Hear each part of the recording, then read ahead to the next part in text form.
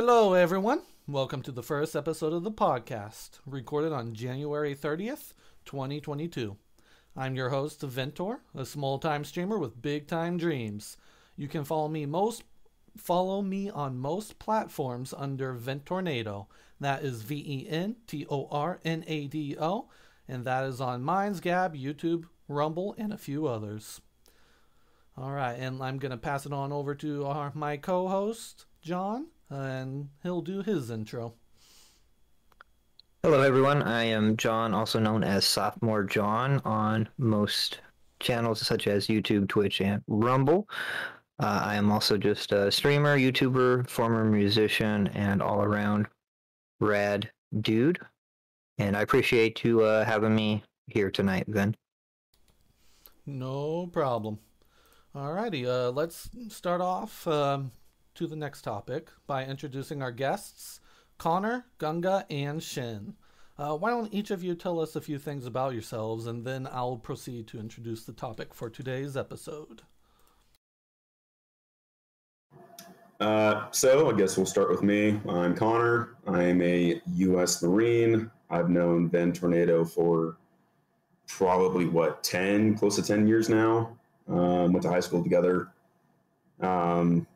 That's pretty much who I am. I don't have any social media, so if you're going to try to follow me on that, good luck finding it. If you find it, that's not me. So I'll just pass it on to the next person now. All right, what's up, guys? My name's Gunga. I'm a 21-year-old mechanical engineer. You can find me on most streaming platforms, YouTube, Twitch, and Instagram under WoGunga. Alrighty, and then Okay, Shin. so my name's Shin. I happen to waste a lot of time talking to people, and all I do is stream and be a paraplegic. Alrighty, thank you, Shin, Gunga, and Connor. Let's introduce the topic for this episode. The topic is going to be China and the CCP, or the Communist Party of China. These topics will include many recent controversies in regards to China. The opinions stated by the hosts and guests should not be considered as pure fact, and we encourage everyone to do your own research on all topics discussed. The topics in question will be presented through our opinions and what we know firsthand from our own research, and we once again encourage everybody to do their own research. Before we get started on the freeform discussion, however, I think it would be best if each of us said their general stance on the topic overall, so we have a general idea where everyone stands. I'll start it off by saying that I fully believe that the CCP, Communist Party of China, or Chinese Communist Party, is a major threat to not just the United States, but even the world. Not having been to China personally, some of the things I have heard coming out of China leaves me deeply concerned for the well-being of not just the U.S., but also the citizens of China, Hong Kong, and Taiwan. I'll pass it on over to my co-host. Just give your own general opinion on the topic, and we'll then pass it on to the guests. Yeah, so I do agree with you that China is obviously one of the biggest threats in the world, both economically, in a military standpoint as well.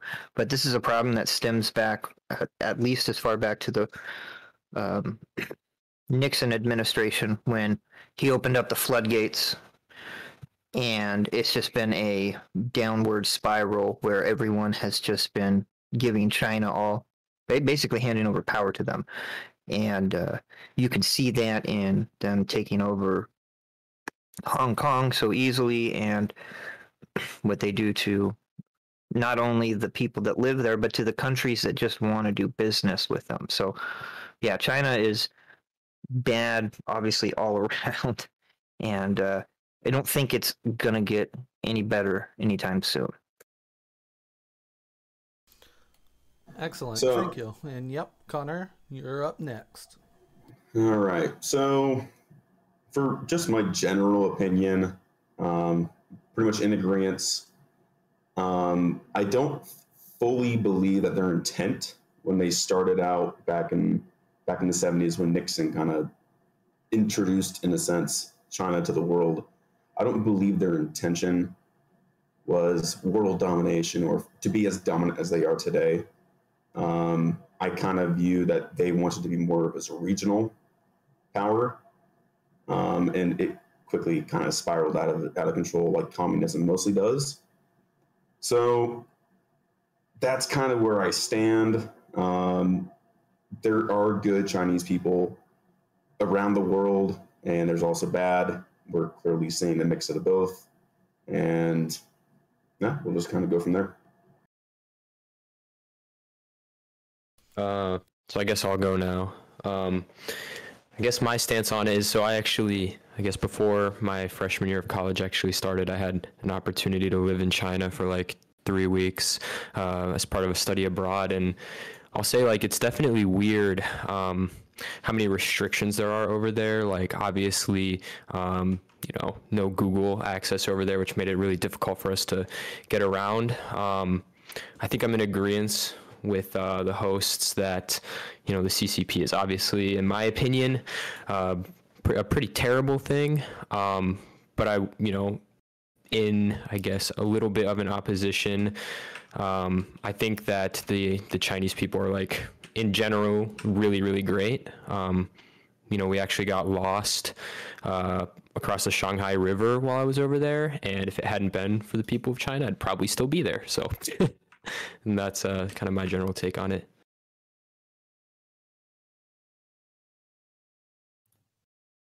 All right. Okay, so my general take on current day China is effectively a Mao situation spun out of control. His original ideal, since I'm probably divisively contrarian to the majority of your guys' opinions, seeing as I'm a stabilist, I enjoyed what Mao was trying to do originally before all of his plans got taken too seriously. And that's my general opinion about how it is now, where it's effectively a power struggle between two of the major countries.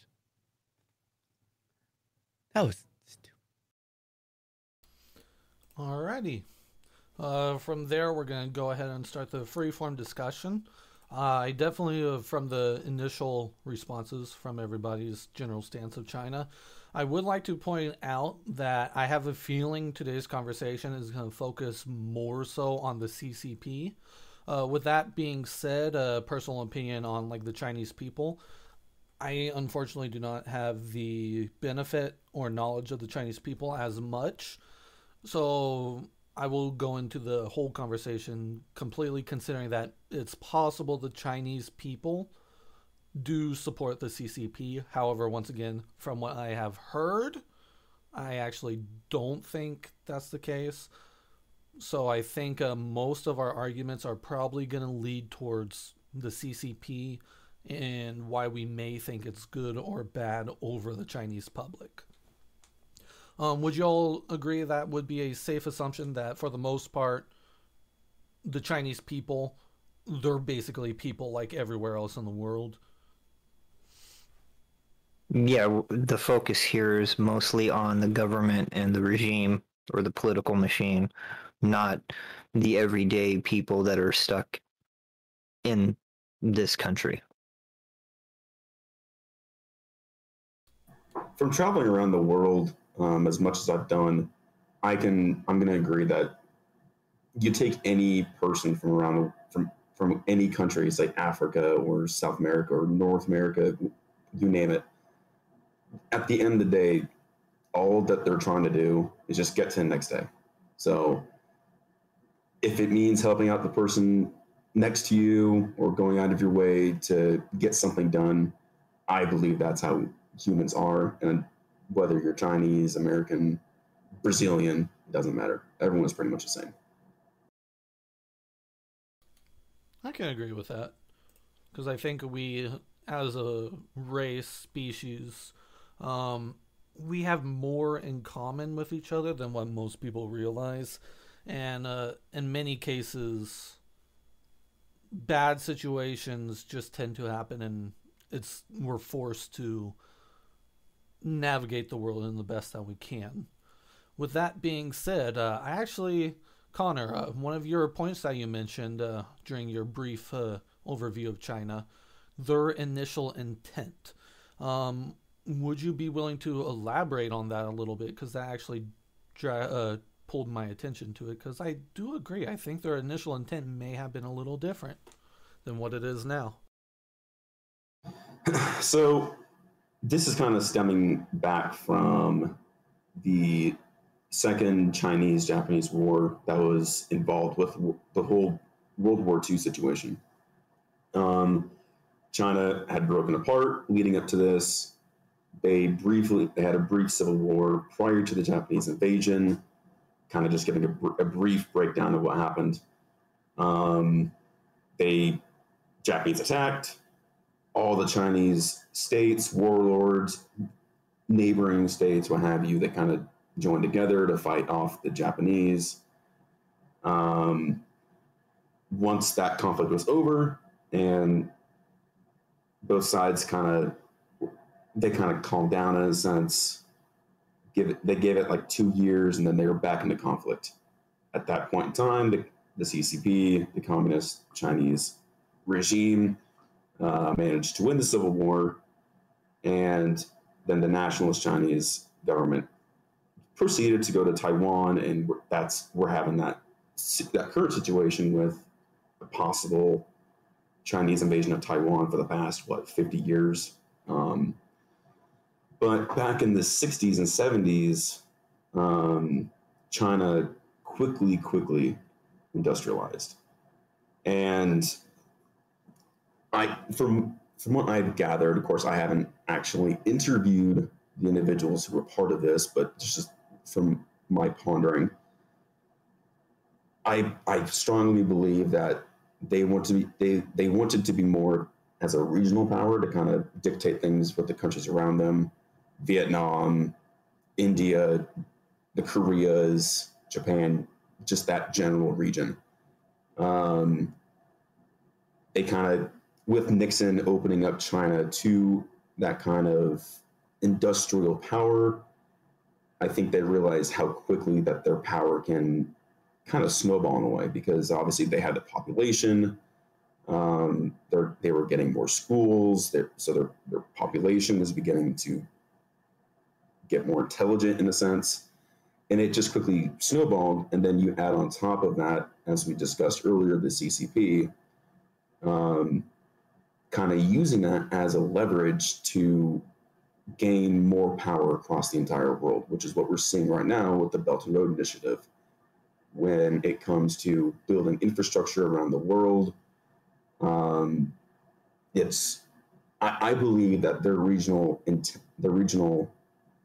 kind of goal quickly snowballed into, hey, why stop here? Let's see how much we can do. So that's kind of what I was getting at. Awesome. That does make a lot of sense. Like, you give somebody an inch, they take a mile sort of situation. That definitely makes a lot of sense. Yeah, precisely. Ganga, you mentioned you lived in China for a couple of weeks right before your freshman year of college. What would you say, if you had the privilege of, how would you describe the relationship between the government and its citizens over in China? You mentioned Google being banned, and that's definitely another topic that we can get into. But yeah, what's your opinion on that? Like, did you notice anything? Honestly, like, as weird as it is to say, like, I didn't really notice anything in particular.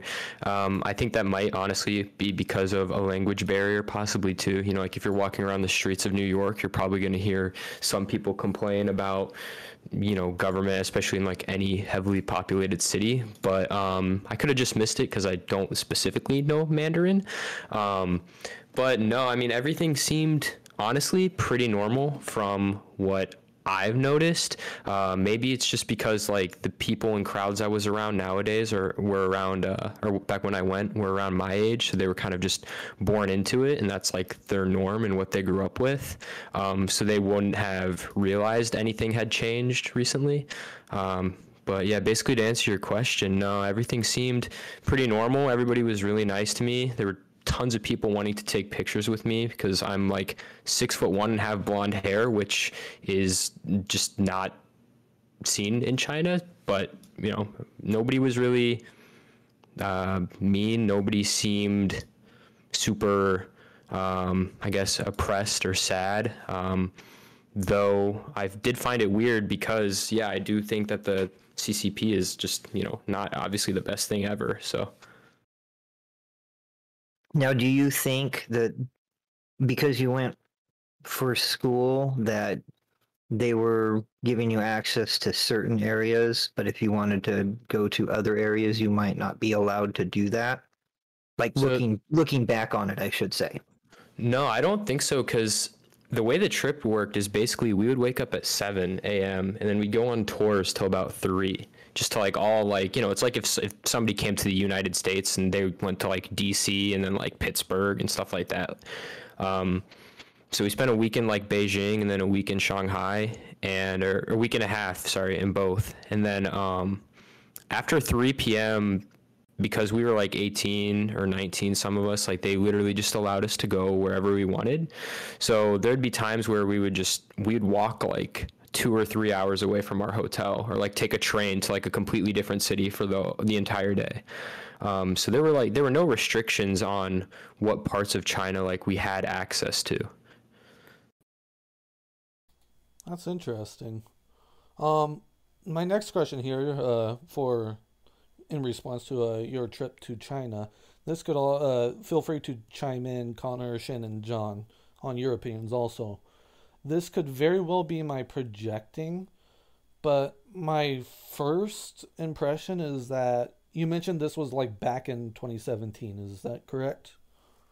It was the summer of 2018. Summer of 2018. Thank you.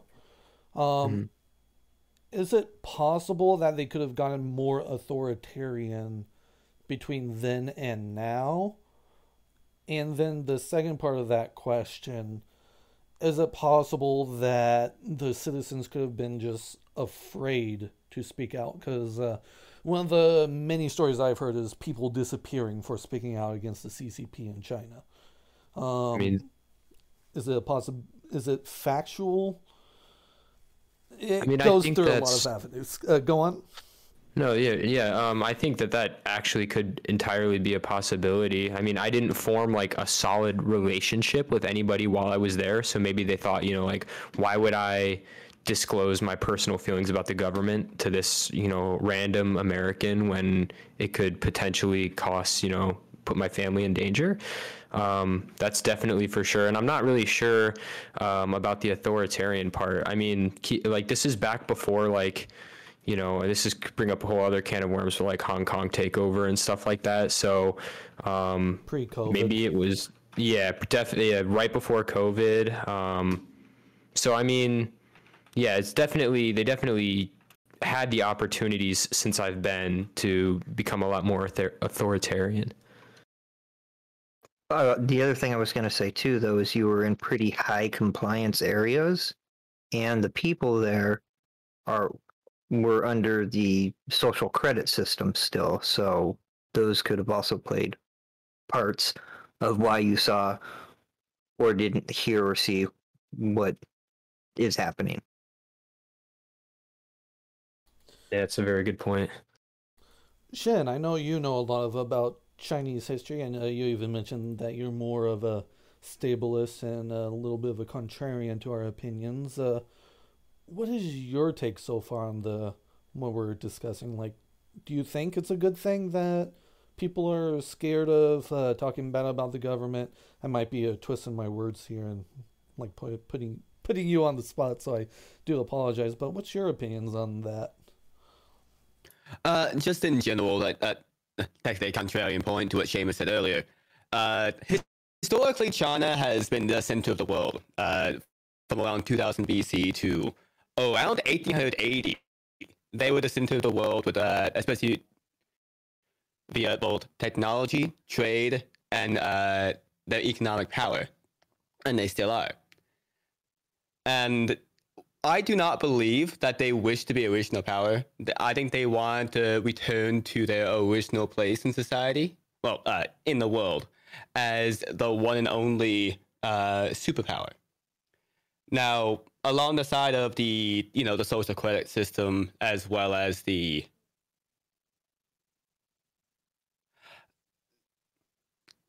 as far as like the social credit system and the way by which people disappear, I've heard those stories as well.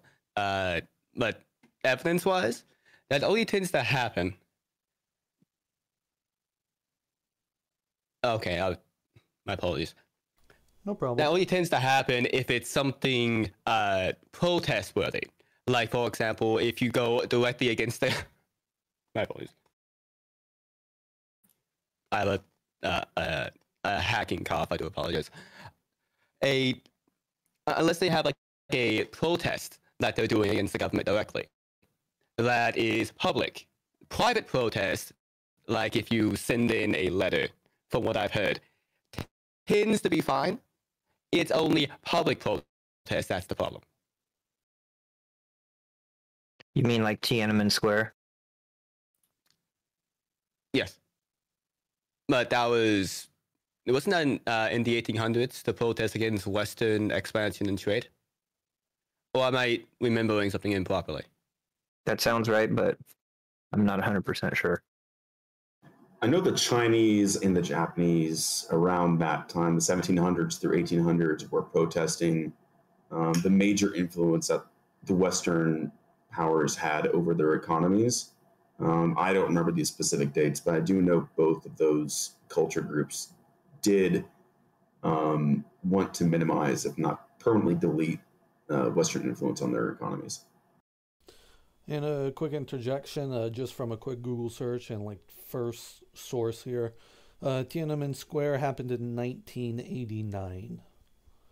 Right, but it was a public protest. Yeah. But I do actually agree. I do agree with Shinto on the fact that that China wants to be number one, especially too when you think when Nixon opened up China to the West, Chairman Mao, if I remember correctly, was still running the country. I could be wrong, but if my understanding of history serves, Chairman Mao was still running China at that time.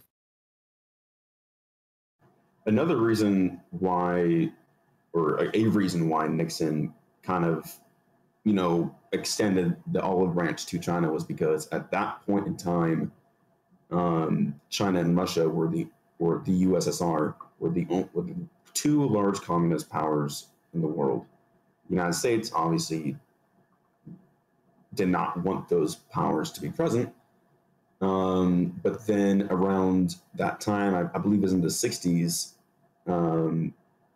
the Russian or the Soviets and the Chinese had a kind of like a falling out as friends. And then Nixon saw that as an opportunity to, kind of sway one of them onto the United States side, which is why he went over there and opened their economy to the rest of the world. I agree with that. I think too, and this is personal opinion and completely subjective, but I think Nixon and most political people, both on both sides of the party, believed that China, because they weren't technologically advanced as everyone else, for the most part, that they could come in there and have sway and control and make China do what they wanted to do. And that's not just the U.S., but I'm pretty sure the U.S. was the bigger perpetrator of that. And so they thought they could basically pull some sort of shenanigans with over their head and kind of control things, and it just didn't work out that way. Sort of backfired on us. That was the same thing that the Soviet Union thought. And the Mao was communist, but he was like a moderate communist. he actually was both a capitalist and a socialist in that way. Right, he just killed a bunch of people, though. Okay, now, but I agree. Technically, what like he said, Xi can kill a lot of Jinping is the same. He's the same thing. It's a communist country with a capitalistic, because he understands that capitalism works, but you need an authoritarian state. So I do agree with you, like with what you're getting at, Shinto. So I'm not disagreeing.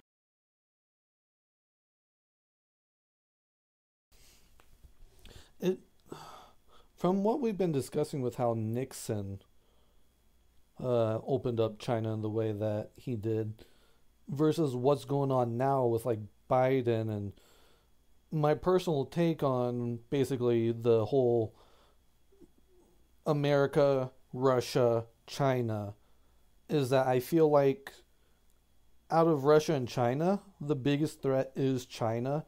But yet the Biden administration, along with many other politicians on both sides of the aisle, seem to be pushing Russia away from us. And when I feel like we should have been trying to ally with them, sort of like what Nixon did with China in hopes of swaying that influence. So what are your all's takes on like that current situation where Russia is on the verge of invading Ukraine, China is on the verge of Taiwan? How is that, like the similarities and differences between now and Nixon? Connor, what are your thoughts on that? Well, gee, where do I even begin with this one? It's a big one. Oh, God. Well, I'm going to say one of the big things that we're seeing right now as we're seeing right now, the large push to looking at Russia as the main enemy, besides China, is money talks. A lot of politicians around the world, they go do a meeting with this, just to say Company A. And Company A will say, hey, this is what we want to do. Let's just make a deal and keep this off the books. Let's also do another side deal under the table. I slip you, let's just say $40 million, and you ensure that what I want actually happens. So we can't really track that because a lot of it is under the table. It's off the records. But the Chinese economy has been booming. And we know politicians from around the world do have ties. They have bank accounts tied to Chinese banks. So that's kind of where I'm theorizing at when it comes to a large look at when it comes to Russia being our main enemy as opposed to China. I do believe that Russia should have been more of an ally to us. The main reason why Russia is as prominent as it is was because it was the main aspect of the USSR, which was our main opponent for half a century. And they kind of had a crumbling economy for about 20, 25 years. They discovered large oil reserves inside their borders. They started exporting to Europe. And all Putin and Russia wants to do is kind of just unite their whole Soviet sphere again. Not necessarily annex the countries, but kind of have those countries under their influence. If you want to do that, that's fine. I mean, the United States, obviously, we have our own regional backyard, if you want to say that. We have the Caribbean, we have Canada and Mexico in kind of like our sphere of influence. So China pushing a more of a globalist type thing will, let's just say Russia invades Ukraine, China invades Taiwan. They both get what they want. The Chinese aren't going to stop right there. They're going to continue to expand. Russia, I personally believe that they just want their own regional area. When China eventually gets to the point where they're getting into Russia's business, Russia's going to be looking for allies because the Russians aren't going to want to face a large opponent alone.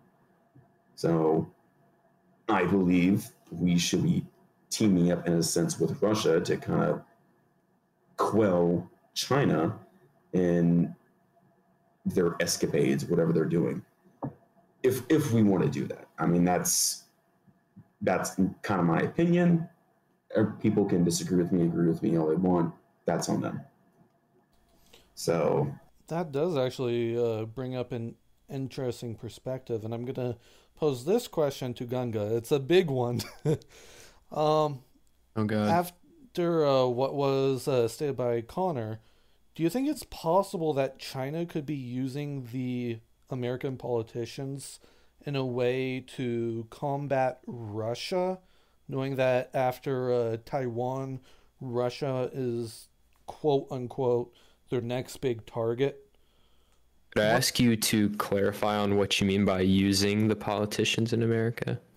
Well, like how Connor mentioned, there's probably, we don't have any evidence of that, and I doubt we'll ever find evidence of that, but there's probably a lot of hidden dirty money going on with Chinese accounts, and just overall the money corrupts. So do you think it's possible that China is influencing politicians here in the United States to portray Russia as an enemy, so that way after, if or when, depending on your opinion, they claim Taiwan, Russia would be their next big target because they're basically in the same area? I think, at least in my opinion, I agree entirely kind of with Connor in the sense that I think right now, the smartest thing to do would be to kind of ally up with Russia. I don't know, I'm not really sure if we should be doing any interfering with what they've got going on right now. But, you know, if eventually they do capture Ukraine, and like he was saying, if China does end up capturing Taiwan, I think China is going to want more eventually. And if there truly is some dirty money going around in this sense that they're trying to portray Russia as the actual issue, when in my opinion it's China, I think I would hope that the majority of American people might be able to see that. But yeah, to answer your question, I mean, I definitely think it's a possibility. I mean, we know that a lot of dirty stuff happens in politics. If it were all nice and dandy, none of the things, you know, happening right now would be happening, you know, especially, you know, Russia with Ukraine, China with Taiwan. If everything was just perfect, everybody would just be content and happy with what they have. But yeah. Awesome. Shin, I'm going to pose the same question to you, and then I'll let John state his opinion on that. Do you think it's a possibility that China is playing like 4 or 5D chess where they have a plan of Taiwan, use America to fight Russia, then using that conflict to then take over Russia? And do you think China is using our politicians to do that? What are your opinions on that? Do you think I'm just a conspiracy theory or conspiracy theorist, or do you think it's possible? I completely disagree. Just in general, China enjoys a more nuanced approach. Look at the influence that they're pushing in Eastern and Southern Africa. They're literally funneling money to quote-unquote industrialize the area. But it's not something that the world tends to even talk about, especially like on CNN or Fox News. And the reason why Russia's the enemy is because they're seen as being aggressive. So being an ally of Russia against China would technically be a good idea. But the way that could be facilitated, especially in the minds of the American and European people, it's an impossibility. At least that's my opinion. That's fair, and you do bring up a point that we're probably going to talk about in a little bit about China's influences in Africa. But yeah, John, I'll hand the reins over to you on that topic then. Do you think it's possible that China is playing 4, 5, 6D chess and manipulating both Russia and the U.S.?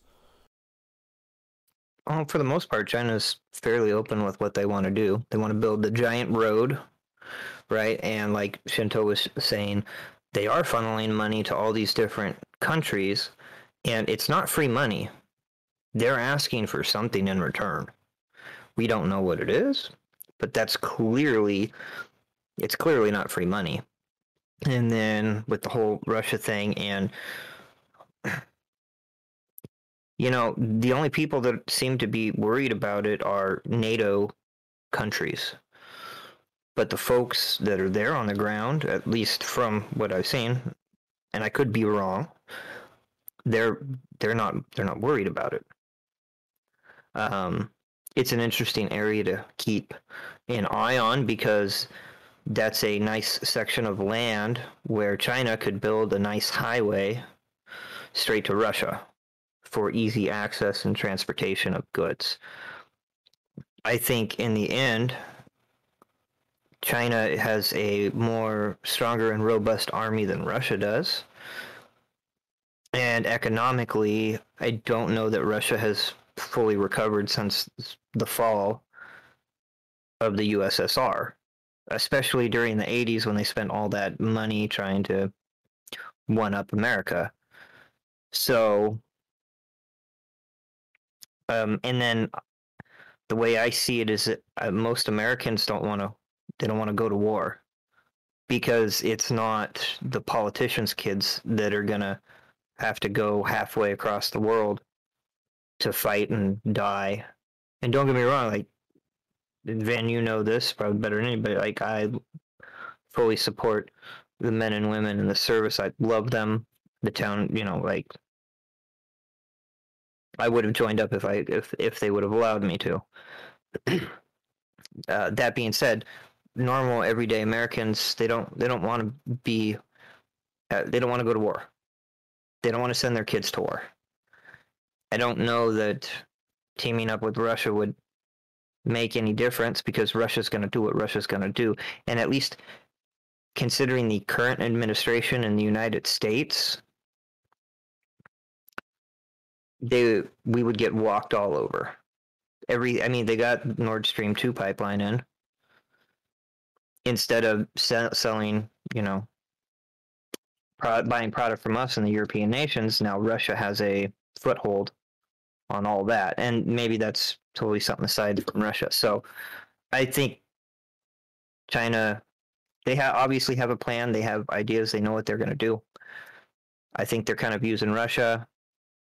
But I also think the media are building up a fearmonger in these NATO countries as well, for what that's worth. I don't know if that answers the question, but that's my feeling on all of this. Alrighty. It definitely seems like there's about 2, maybe 3 different perspectives on that situation. Let's wrap up this particular topic of like Russia and Ukraine and China and Taiwan with this particular question, and definitely feel free to elaborate as to why you think your answer would be better than the other. Do you think it would, if one of them were to happen, but it would stop the other from happening, would you rather have Russia invade Ukraine or China invade Taiwan? Like, which conflict would you say, if the United States need to step in, not saying we should, but if we needed to, which one would you be more willing to step in, if that made sense? John, let's start off with you this time. You're basically giving an absolute, right? Yeah, basically. I'll even throw in a third option saying it's okay if both of them happen. Like, we shouldn't be the world police, which in my personal opinion, I don't think we should be. However, China and Taiwan, in my personal opinion, we need to step in because Taiwan, from the research I've done, the Taiwanese people do not want to be under the CCP. But go on, John. Yeah, no, I fully agree with that opinion. The president, man, I'm already blanking. That's terrible.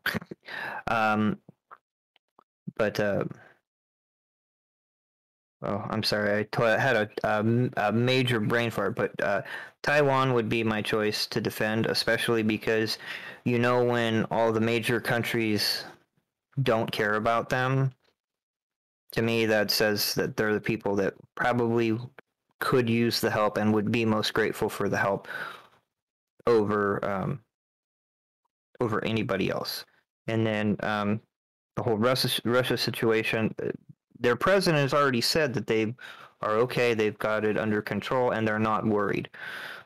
So that's their leader saying, I've got this. If I need help, I'll let you know. I'm good with that. Alrighty. What about your take, Shen? It might be also a loaded question, and feel free to call me out if it is, but would you rather have Russia invade Ukraine, China invade Taiwan, or just America to just stay out of it altogether? I would prefer to allow the Ukraine to be taken over. The rationale for that is, well, given the cultural familiarity between the two parties, there are a lot of people who trust Russia over their own government in the Ukraine. While Taiwan, even though they technically were originally culturally Chinese, they are distinct. Nothing to do with like the military aspect or like dealing with the influence that they could be gaining from taking it or not taking it. Awesome. Yeah, I definitely remember hearing somebody say that Taiwan was, or I should say, is what China used to be. So that's just another thing to consider. Ganga, what about your stance on that? Do you prefer defending, if you were given an option, defend Ukraine, defend Taiwan, or no world police? Personally, like if I'm going to be 100% honest with you guys, I feel as though I personally do not have not done enough, or I guess do not have enough background personally to say an opinion. I don't want to say stuff where, you know, I just come across as being you know, just saying things to say them. I don't know. In my personal opinion, I don't really see the need for either country to invade another country. But maybe that's just because of my lack of background knowledge. But yeah, I just don't want to say anything else besides that, simply because I don't want to come across and say something that after doing some research or after having gained a little bit more background knowledge on the subject, I regret saying. That is perfectly okay, because not everybody is an expert in every situation, and who knows, maybe after tonight's episode, you might consider something different. You might hear something that one of us says, and you might do research on it, and I'm talking not just to you, Gunga, but even to our audience, that may sway your opinion one way or the other. And right, yeah. Real quick, by the way, Gunga's answer is completely and a totally rational response. I don't know is a completely acceptable response in a conversation or even a debate, because if you don't, like you were saying, you might make yourself look bad or say something that you didn't know anything about. It makes you look better, and I wish more people would do that in conversation instead of trying to act like, oh, I know everything, because I don't know everything about this topic either. So hopefully I get to answer the same way. But I just want to say, I really like that answer. I wish more people would have that answer to question. No, and honestly, I was going to do a little bit more research before the podcast, but then I thought I should probably just go in with the knowledge that I already have on it, because, you know, if by chance, you know, news nowadays, especially news websites, can sometimes be biased, especially towards one side or another. So I didn't want to accidentally go on one website that said one thing and then, you know, present my opinion on something like that. So Oh yeah, and that's perfectly understandable. I don't think, like, for this question, all of us are saying our opinions, but that's based off of what we have heard, what we have known, and we could all be very well wrong because we don't actually live there. We don't speak their language. We're not in the government. Governments are notorious for keeping secrets. So that's 100% perfect response to that. With that being said, Mr. Military Man, I have a feeling you have some strong opinions on Russia and Ukraine versus China and Taiwan. Same question. Which one would you prefer, or do you prefer that we just say, no, we need to mind our own business, they do them, basically? So, from an economic and a military... Also, don't say anything that'll get you in trouble with your superiors if that is an issue. I forgot to mention that. The FBI is already tracking me as we speak, so you're welcome when they start tracking you guys. That was a joke. So, from a military or economic perspective, I would much rather have, and it's probably going to happen anyways, Russia invade Ukraine and annex, if not completely annex, all of Ukraine, as opposed to China doing the same thing to Taiwan. Ukraine's economy is, for the most part, linked to Russia. If Russia just completely cut their ties off to Ukraine, Ukraine would be a backwater country quicker than you can add 2 + 2. So the Ukrainian people, they rely on Russia, and I don't blame the Russians for wanting to kind of relive the glory days of the Russian Empire or the USSR. I do not blame them one bit. China, on the other hand, they have the influence to completely, if they really wanted to, they could completely cut off communication with the rest of the world, and they would do just fine. Russia can't. And when going back a little bit to this past August in 2021, when we had, by we, I mean the United States, when we evacuated Afghanistan, who was the first country to formalize deals and move in their companies into Afghanistan to help bolster their economy? It was China, the CCP. And the reason why is because Afghanistan, and this has been going on for thousands of years, Afghanistan has been home to many, many rare minerals. Going back to the Bronze Age, if you are fortunate enough to have jewelry from back then, and if you have a blue gem in there called I forget what it's called. It begins with an L. Lapis lazuli or something like that. Bingo, that's it. That comes directly from Afghanistan. I want to say Afghanistan has like close to 95% of the world's supply of it. So, and that was a very, very valuable commodity to have back then.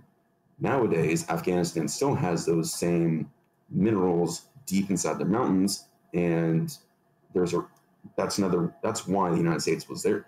A reason why the United States was there so long, because we had companies digging into their mountains, giving the Afghanistan people money, business, what have you.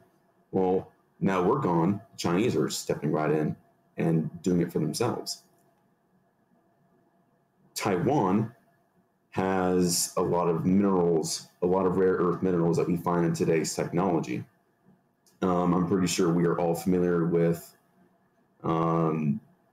computer technology becoming more expensive over the past couple of years.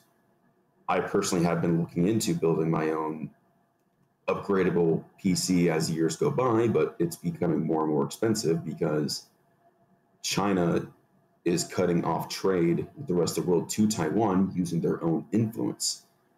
That's why you're not seeing Taiwan doing trade deals in the Caribbean, South America, Africa, or there's a lot of these developing or just barely developed countries. China's taking all that real estate and telling them, look, we're going to give you these like incentives to, we're going to build you all these roads. We're going to give you 4G internet and all that kind of stuff. But in order to do that, you need to completely cut off all communication and all ties to Taiwan because China wants Taiwan. China's been wanting Taiwan for like like I mentioned earlier in the podcast, for over 50 years. And that's one of their main initial goals.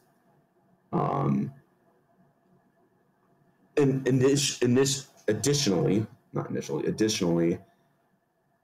if China were to invade Taiwan and the United States does not step in whatsoever, I know for a fact the South Korean and the Japanese governments would look at that in a very, very negative view. Same thing with the Filipinos and the rest of Southern Asia, because that puts them in direct conflict with the South China Sea, territorial disputes that are currently going on even to this day.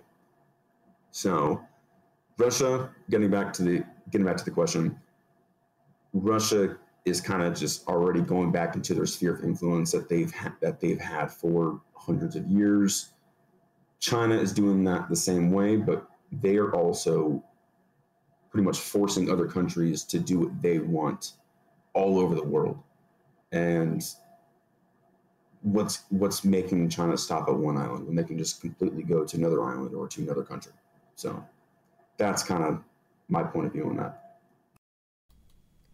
That is a fair point. Once again, I would like to, or even if I didn't say it the first time, definitely point out that for anybody who might view these points a little differently, like they prefer Ukraine over Taiwan, it's very possible something could happen between now and next year or sometime in the future that our opinions can shift. That's another thing that we at this particular podcast hope to remind everybody. It's okay for opinions to shift. It's okay to be wrong. And what we say here on the podcast, or right on this particular question, could very well change tomorrow. And I think a lot of us, like all of us, can agree that were our opinions stated from that question are from our current knowledge about said topics. Would you all agree with that? Excuse me. Yeah, I have to agree with that completely. Yeah, things change at a moment's notice. Awesome. With that being said, we're going to shift the topic. We're still going to continue with Taiwan. However, I would like to also include Hong Kong, and we're going to sort of like shift Russia and Ukraine to the sideline here. So, what have you all heard about like the situation with Hong Kong? I want to see if there's like, if all of us have heard similar things, or if it's like, oh, Hong Kong is perfectly fine, there were no riots, no protests, or maybe there were riots, there were protests, just not as bad. What have you all heard about like the whole situation with China and Hong Kong? Let's go with John. That China lied in regards to Hong Kong. They said they weren't going to do what they did, and of course they did what they did. Once the French, I believe it was the French, left completely. The British. The British. Sorry, my bad. Thank you, Shinto. I appreciate that correction. It's been a little while. Otherwise, the Chinese view that as their land, and they deserve it. They want it. Otherwise, it's been so long since I thought about that particular situation, since a lot of other things have happened since then. So, to be honest, I don't have a whole lot really to go on. I just remembering some of the bullet points of that time, and then the China guy saying that China's a butthole, that kind of stuff. And seeing some of the images that got out, or videos that got out before it was clamped down. So essentially, what you're describing is that China was very harsh to the Hong Kong citizens and pretty brutal at points. Is that a correct statement, or did you see something else from media in general? Well, I mean, besides the fact that when the college students were protesting, that the cops were beating the ever-living crap out of them, and then the Chinese military, basically having their entire government gutted while in session, arrested by the police, by the military, and then replaced without a democratic vote, which is what they had over there, if I remember correctly, at the time. Yeah, I mean, China said they weren't going to do it, and they did it because that's what they do. Okay, Gunga, what have you heard about in regards to China, Hong Kong? Do you agree with John's statements? Do you disagree? What are your thoughts on it? Maybe I'm just not as maybe I haven't heard, I guess, as many things as John has. All I've heard about the situation from back when it was kind of more prevalent, and like basically on every TV station that you would flip to, is that basically they had, I guess, a contract, I guess would be the word, or like some document basically saying that in X amount of years, the land was to return to China, and China could essentially, or was its ruler basically in X amount of years, and that I'm not sure about the. I'm sure it happened. By the way, I'm not saying, like, I'm not throwing any shadow of doubt on John's statement. I just hadn't heard it about China saying that they weren't going to do that. But I mean, also in the end, and again, this might be because I don't have a lot of super prior knowledge to it, but I mean, I don't want to say it was justified, especially the way they went about it, with all the videos I've seen of how they were taking it back, especially with the protests in Hong Kong and whatnot. But I would say that, like, if it's true that like a legal document was signed and it did say hey, after this amount of years, even if it was some long number, that we're taking back this land that was ours then, or sorry, we're just taking over this land and ruling it, then maybe it was like justified. Like, I guess I should say that it could be a justifiable action, but not an ethically correct action. I get that. Yeah, and not like saying John lied or anything, but because I've heard a lot of the same things that he mentioned, it's very well possible that there's a media barrier between the United States and China that's manipulating it and makes us think that this happened when it didn't. However, from the videos that I personally have seen, my personal opinion, it happened. Connor. By the way, real quick, John, to answer Gunga's question, it was 50 years after the handover. Okay. Thank you.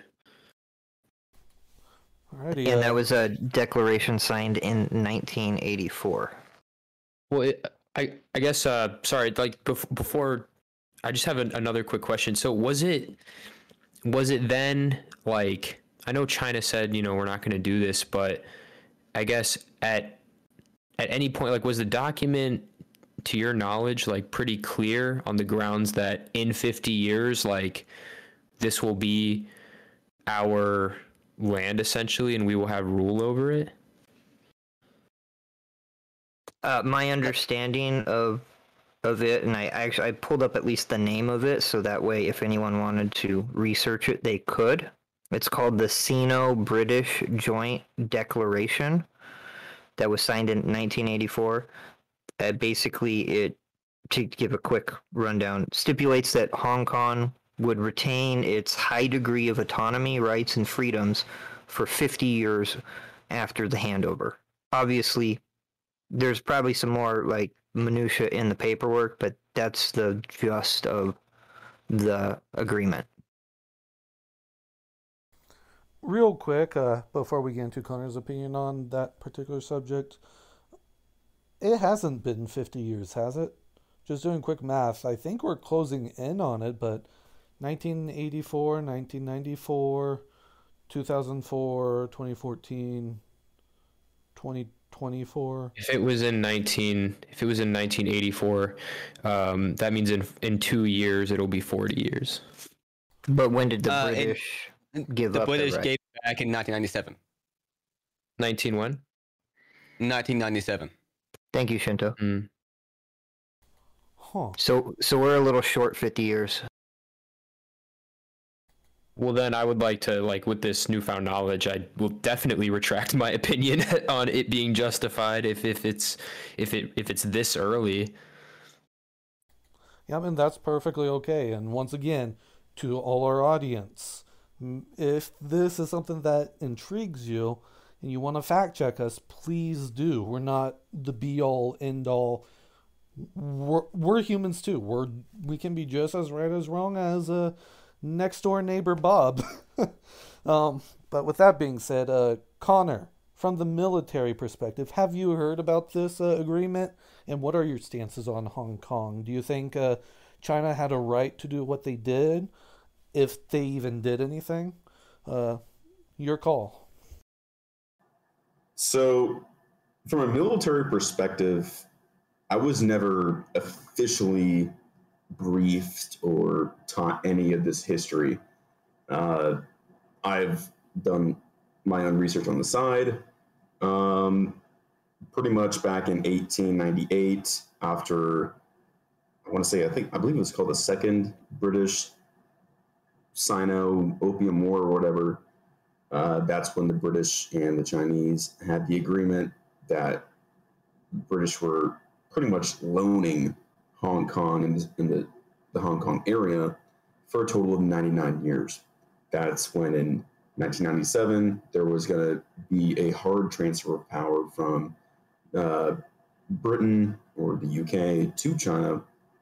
But as John alluded to earlier, 1984, that agreement took place, which stipulated that 50 years from the handover that was going to happen in 1997, there was going to be 50 years of a soft or like a slow transfer of power with British and Chinese governments working together to pretty much slowly transfer Hong Kong from a British protectorate or territory to full Chinese land. While still maintaining their independence for that period, correct? Yes and no. It's like so the best thing I can look at it is from an American point of view. When the United States was expanding west with Manifest Destiny, there was a time of period when the United States and Britain both claimed the Pacific Northwest. And it was under joint ownership. I mean, granted, how quickly could we get over there from the East Coast or from Britain? A long freaking time. But they both had joint ownership, and they both worked together when it comes to territorial disputes, when it comes to settlers dealing with local Native Americans, what have you. That was kind of what I'm guessing was the intent, that both China and Britain were both going to just be working together to slowly do the transfer of power. How much handling each country has had in the handling of transfer of power, I don't know. I'm guessing Britain hasn't had too much authority in that. Just from what we've seen in the past few years. I do know, I think it was like, and you guys may know this as well, I want to say it's about maybe a month or two ago, the last quote-unquote free newspaper or news agency in Hong Kong was raided by Chinese police or paramilitary individuals and arrested all of the editors and chief executives of that company and shut down pretty much the last free press in Hong Kong. I have seen videos from Marines who were in Hong Kong of the protests that were happening. So I do know that protests were happening. I wasn't there, but I do know people who were there. Obviously, the people from Hong Kong didn't want the immediate rule of the Chinese, but that's what happens when you have territorial disputes. You can't always get your way, and things like this happen. no one is ever going to be happy on both sides. So, but like I said, from going back to earlier, from a military perspective with Hong Kong, there's really not a whole lot that I can think of off the top of my head, and it may come up later on in the podcast or a couple of days from now, what have you. And if you guys know anything that I'm not talking about right now, please feel free to let me know. But that's pretty much all I've heard and know about Hong Kong in the past few years. Awesome, thank you. Now, Shin, I saved you for last on this one because you mentioned that you're a stabilist in this case. Do you think, assuming that like what we've been saying with the Hong Kong protests, which for the most part I think happened, or I'm pretty sure happened, do you think they had the right to protest? Because my understanding of like being a stabilist, you, correct me if I'm wrong, want peace above all else. Do you think the people of Hong Kong had the right to protest in this particular case, or do you think China was the one at fault and caused like violence and whatnot? Like, your take on this one is really interesting to me, so feel free to go ham on it. Something to note involving the Hong Kong protest, technically, at least as the Sino-British Agreement pretty much says, is that they would be economically the same and governmentally they would remain the same. But the Chinese government would have dominion, as is their right. Now, at least that's from my understanding of the document. Like a territory? Yeah. No, more like as in a owned, let's say in the United States, like a state versus a territory. Something like Puerto Rico, maybe? I'm just trying to find it. Kind of like California, So basically, it would not act as a territory whatsoever. So it would be like a weird democratic state in a communist country, is basically what you might be getting at. Is that correct? Sort of. It doesn't pretty much say that you remain the same government, just that your government would not be changed. So, like the weird legal reckoning that could come out of that. I think because it's kind of like, go on.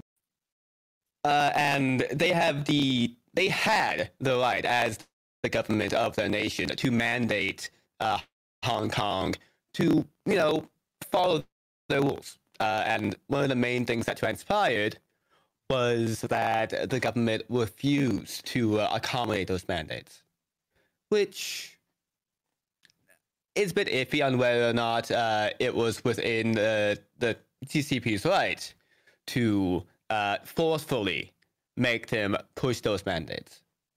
So, going along with your question, because I actually wanted to answer what you said before as well, I do apologize. No, go for it. This is an open discussion, so if somebody wants to backtrack, that's perfectly okay. Now, following the question you just asked, just in general, I do not believe it necessarily assisted what they want to do. As a stabilist, I prefer slow change versus quick and repetitious change.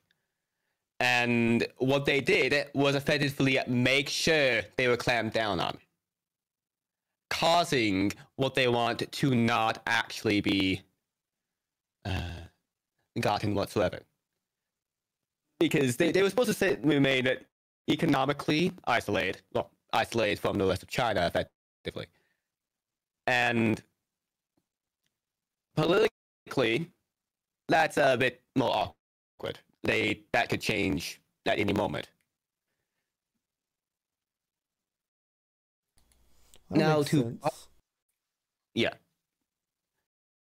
Now, for an actual opinion, I'd say they had not necessarily the right, but they were in the right to protest. Do I believe they should have done it? No. I'm completely against the Hong Kong protests. But from the way it sounds, ethically speaking, you agree that they have the right. You're against protests and riots in general. It's not specifically Correct. just Hong Kong. Okay. Correct. I get that. Yeah, it's tricky because So you get into I have I kind of have a question on that. So what you're pretty much saying is that you are against the common person from speaking their opinion if they don't like something, whether it be going against the state, going up against a town council. If like, are you against someone voicing their opinion that they don't like something? Is that kind of what you're saying? I guess I should probably readdress what I said a little bit. No, stating your opinion is technically fine, but acting in a certain way that destabilizes your area or in general society is not something I enjoy. I'm a big fan of slow change versus quick and rapidious change, as I said before. And rioting or protesting, which technically what the Hong Kong would have been was a riot after the CCP came into conflict, is what I'm against. But you could So- also make the argument that you're against the CCP doing what they did because it was a rapid change. Yes. It's very one thing and one of the other. Yeah, like both are bad. It sounded like you had more questions, Connor. Go on. Yeah, just a little bit of a time context for you. How long is a long period of change as opposed to a quick, kind of sudden change of power? That way, like, we kind of have an understanding of what you're getting at. How I think of things is like, for example, a long time, depending on like the type of policy. Like if it's an economic policy versus a social policy. Like 10, 12 years would be a long time, versus a short, rapidious one being within a 1 or 2 year period. For like a social change, since that's distinctly different, I prefer for, let's say, like this is a very erratic, not necessarily erratic, exaggerative statement, I guess. But like, for example, the civil rights movement, which I believe took place around the time period about 5 years, I'd prefer for that type of thing to take around 20 to 30 instead, while society got used to the change.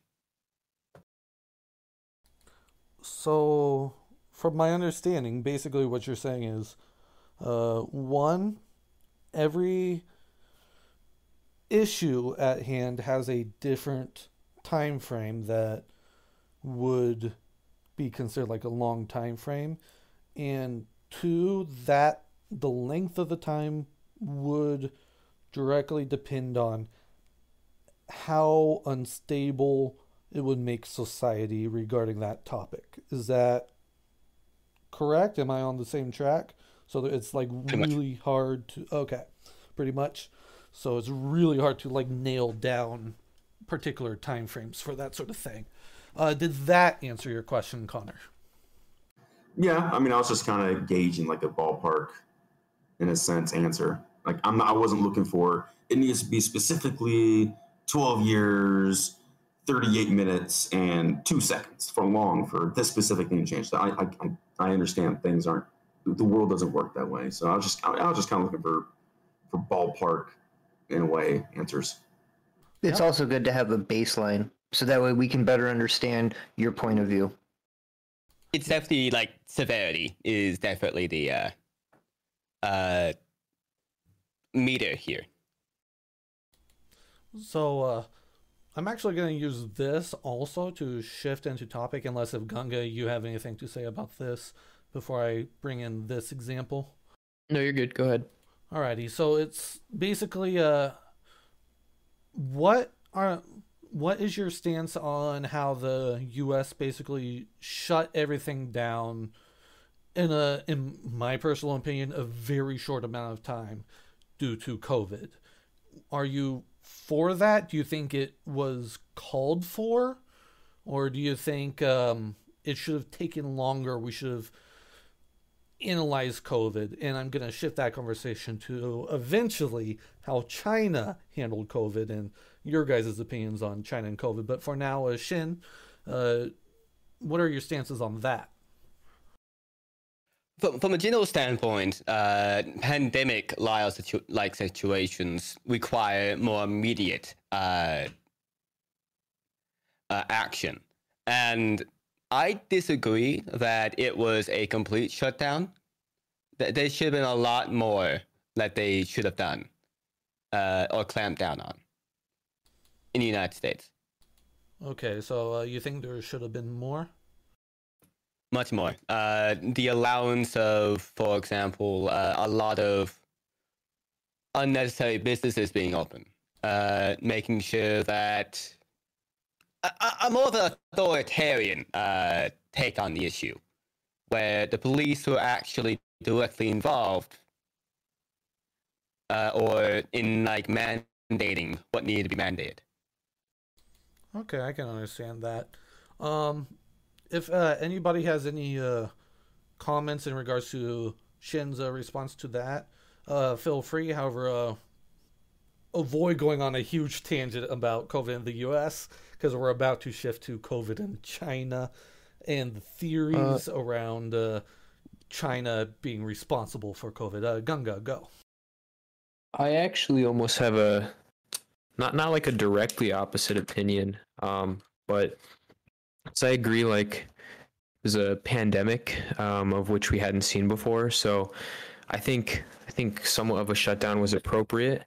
But at least in my personal opinion, once we kind of figured out what it was, especially with these variants that are becoming weaker but just spreading faster, I don't really see I don't really see how there's a need to get police involved. I think once we figured out, like, okay, unless you're either very old or have underlying health conditions, if you get a vaccine, which was also pushed out kind of quickly, but that's a whole nother topic. But like if you get either vaccinated or just kind of stay at home and don't be dumb and throw like a rager every day of the week, and just handle yourself like professionally like most humans should. I think if you put the United States in too much of an authoritarian position, people would go crazy. I mean, you saw what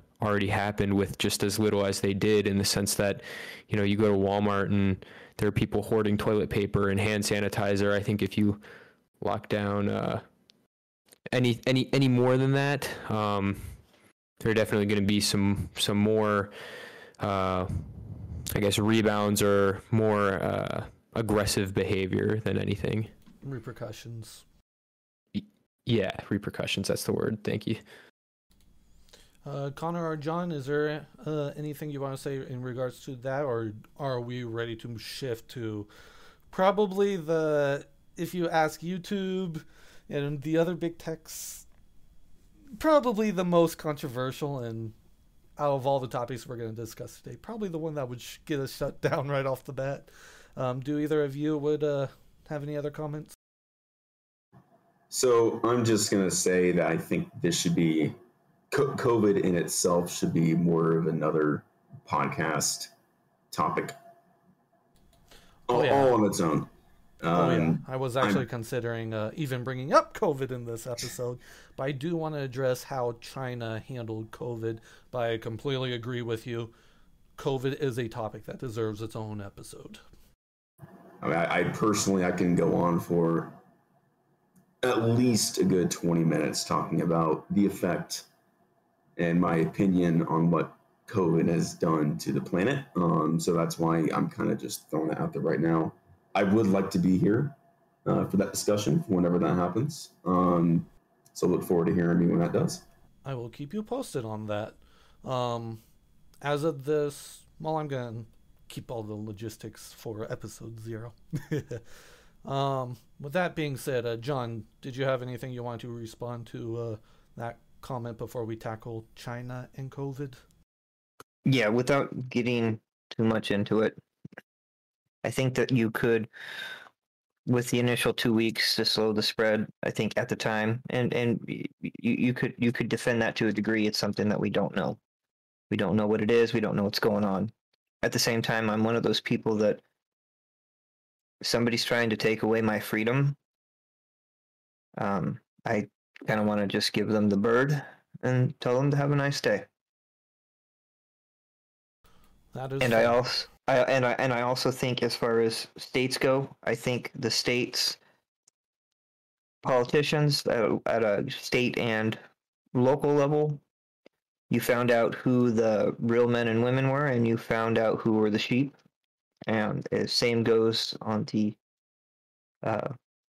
national stage, or the federal stage. And yeah, that's about all I have to say about that, without going for 20 or 30 minutes like Connor, which I agree with.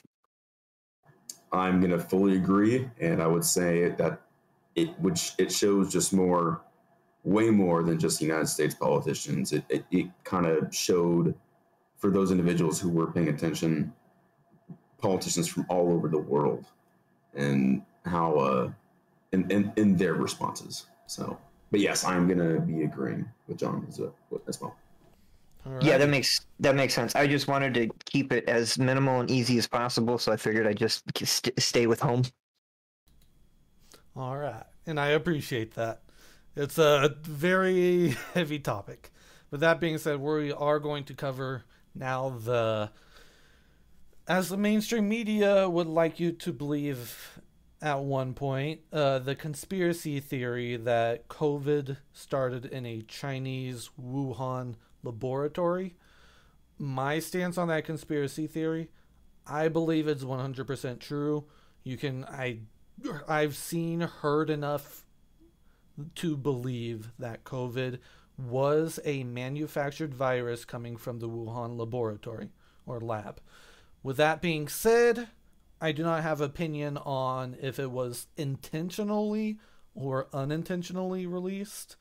There is a chance that low ethics and low standards in China could have caused an accidental leak.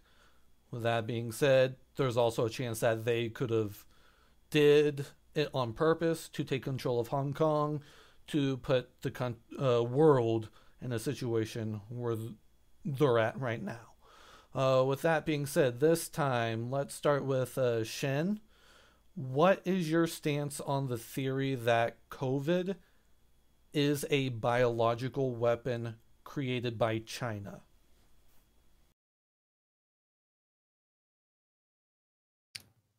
Fair question. Give me a second. No problem. Yeah, and for our listeners, just a heads up, Shin has been suffering from a pretty nasty cough recently. So if he ever goes silent like that, he's showing us respect by not coughing on the podcast. So I greatly appreciate that. He's a real MVP there. Hey, Ben, make sure you check the messages too. Roger.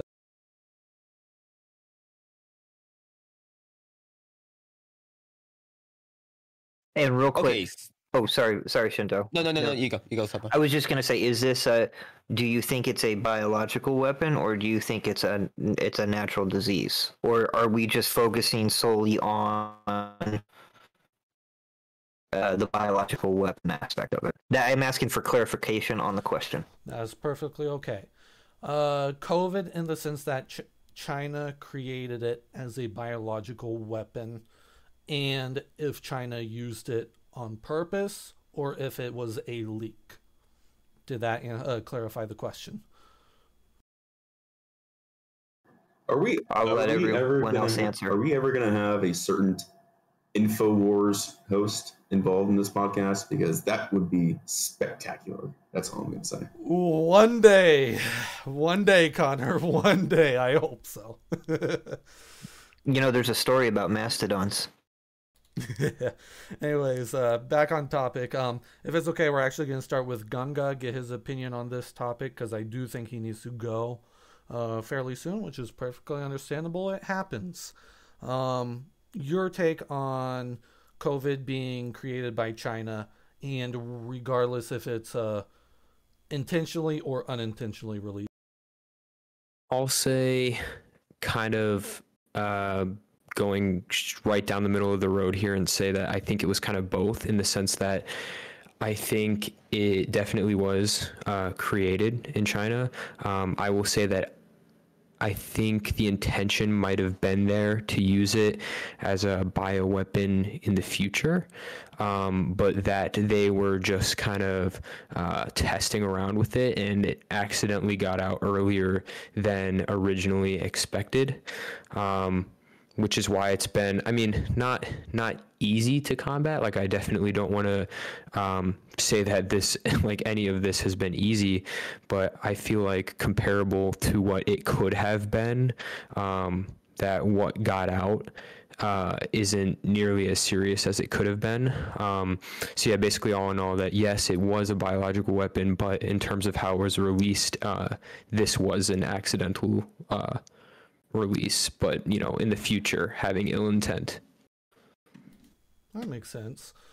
Shen, your response to both the question and Gunga's statement. I would have to say, given like the information that we had as it was coming out, for example, that I forget if it was a health official or biologist who was silent for attempting to warn people that there was a new illness being spread. I remember hearing about that. Going along those lines, I disagree with it being a bioweapon. Unless that was something the CCP did intentionally to put off the idea that was a bioweapon. But even if it was, it's a very lazy one. Bioweapons are not necessarily meant to be able to mutate this quickly, unless it was made extremely sloppily. And it's not potent enough to be used in that way as well. At least that's my general opinion.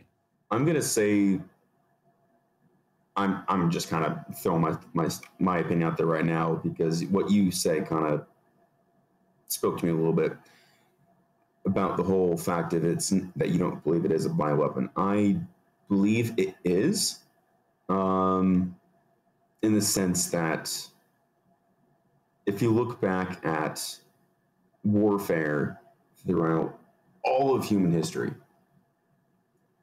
did people, the one random person who somehow invented the bow and arrow, it has to be some person or a collective individuals who made the first bow and arrow. Did they ever think that there's going to be some mechanism where you pull some metal trigger and it's going to cause a piece of metal to be launched at an incredible speed out of a stick? No, they weren't thinking about that. And in case anyone's wondering, I'm describing a very, very crude gun, because that's how warfare evolves. Warfare is always changing.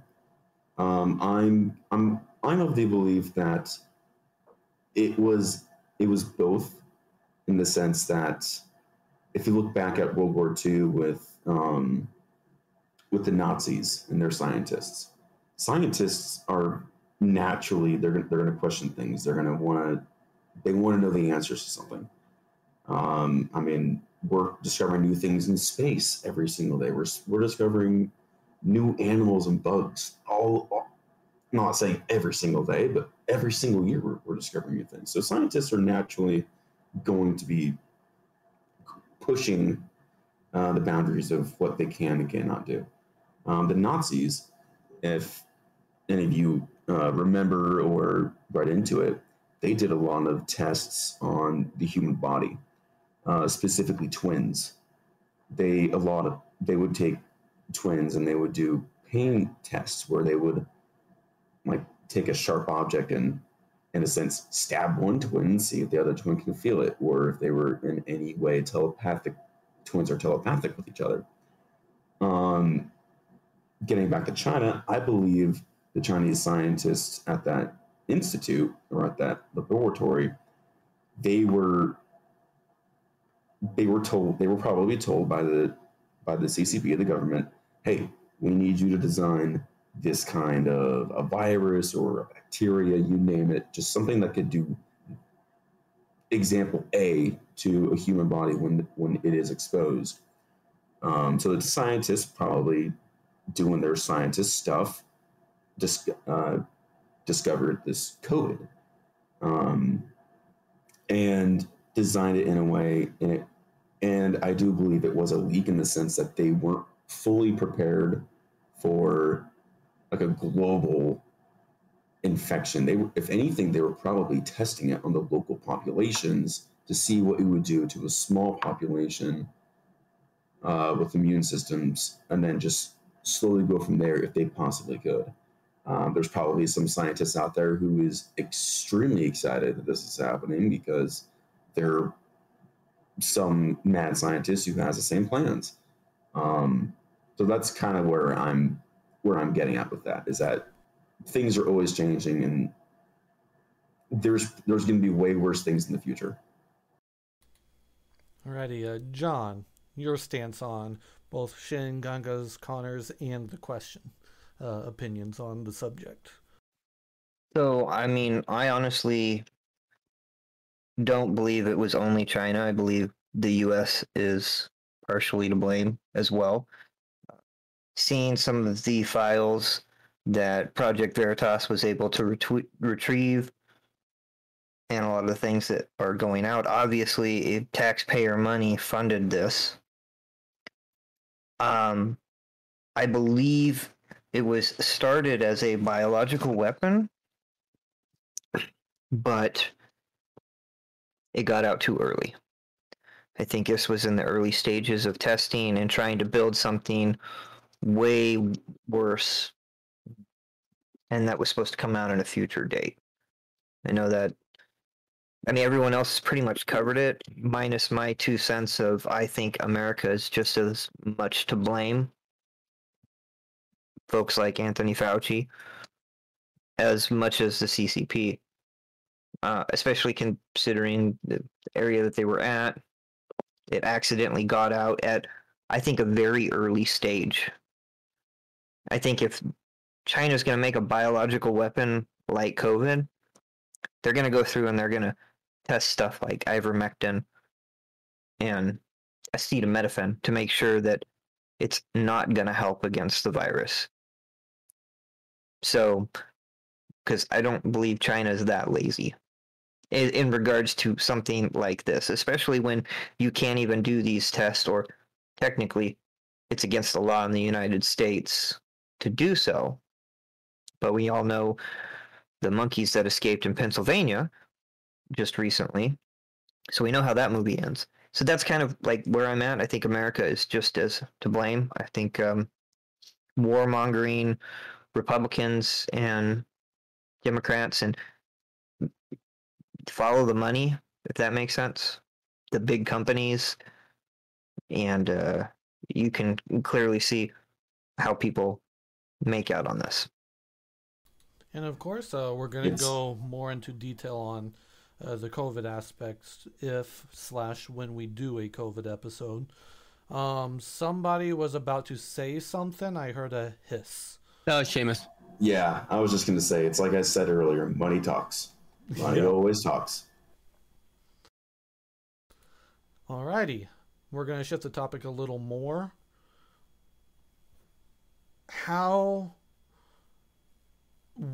When it comes to China's response to COVID, what did you all hear? Like, what stories did you hear coming out of China in regards to how they responded? For an example, for me, I heard that they were literally not nailing people into their homes, preventing them from even leaving. Like, they nailed their doors shut. I have no evidence to back that up besides videos I've seen that I assume came out of China during this period of time. Have you all heard anything in regards to that? Do you think this was propaganda? Do you think this how China responded wasn't as bad as some media portrays it to be. Connor, let's start with you. So when the world was first alerted to COVID back in, I believe it was like what, October or November 2019, I was in training for my current job at the Marine Corps, so I wasn't following it too much. I mean, I kind of heard about it here and there from the sites I would look at every single day, but I had other things on my plate that required more attention, so I didn't really look into it too much. I do know, or I do remember reading articles about how the Chinese government were building like makeshift hospitals in less than a week.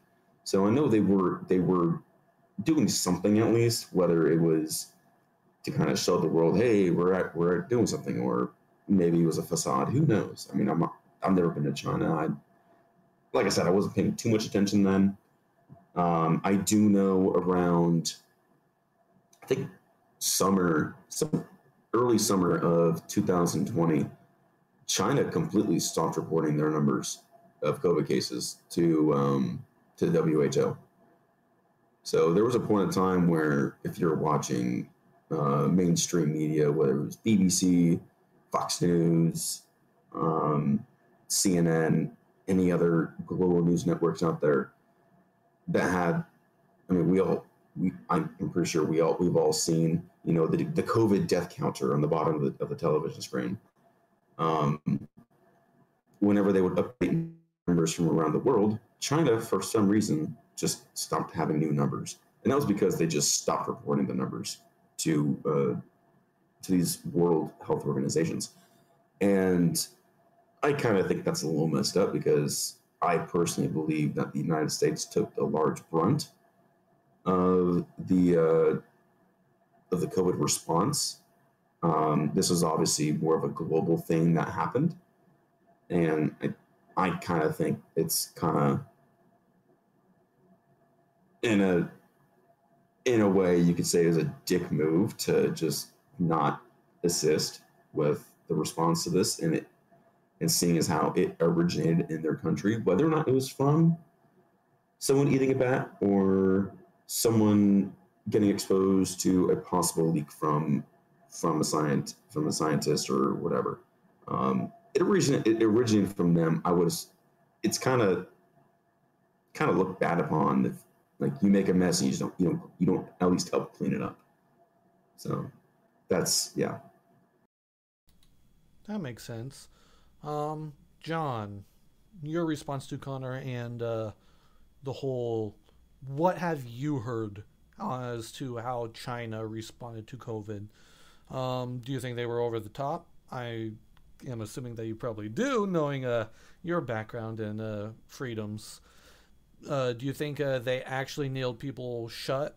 Do you think they did far worse that we don't know about?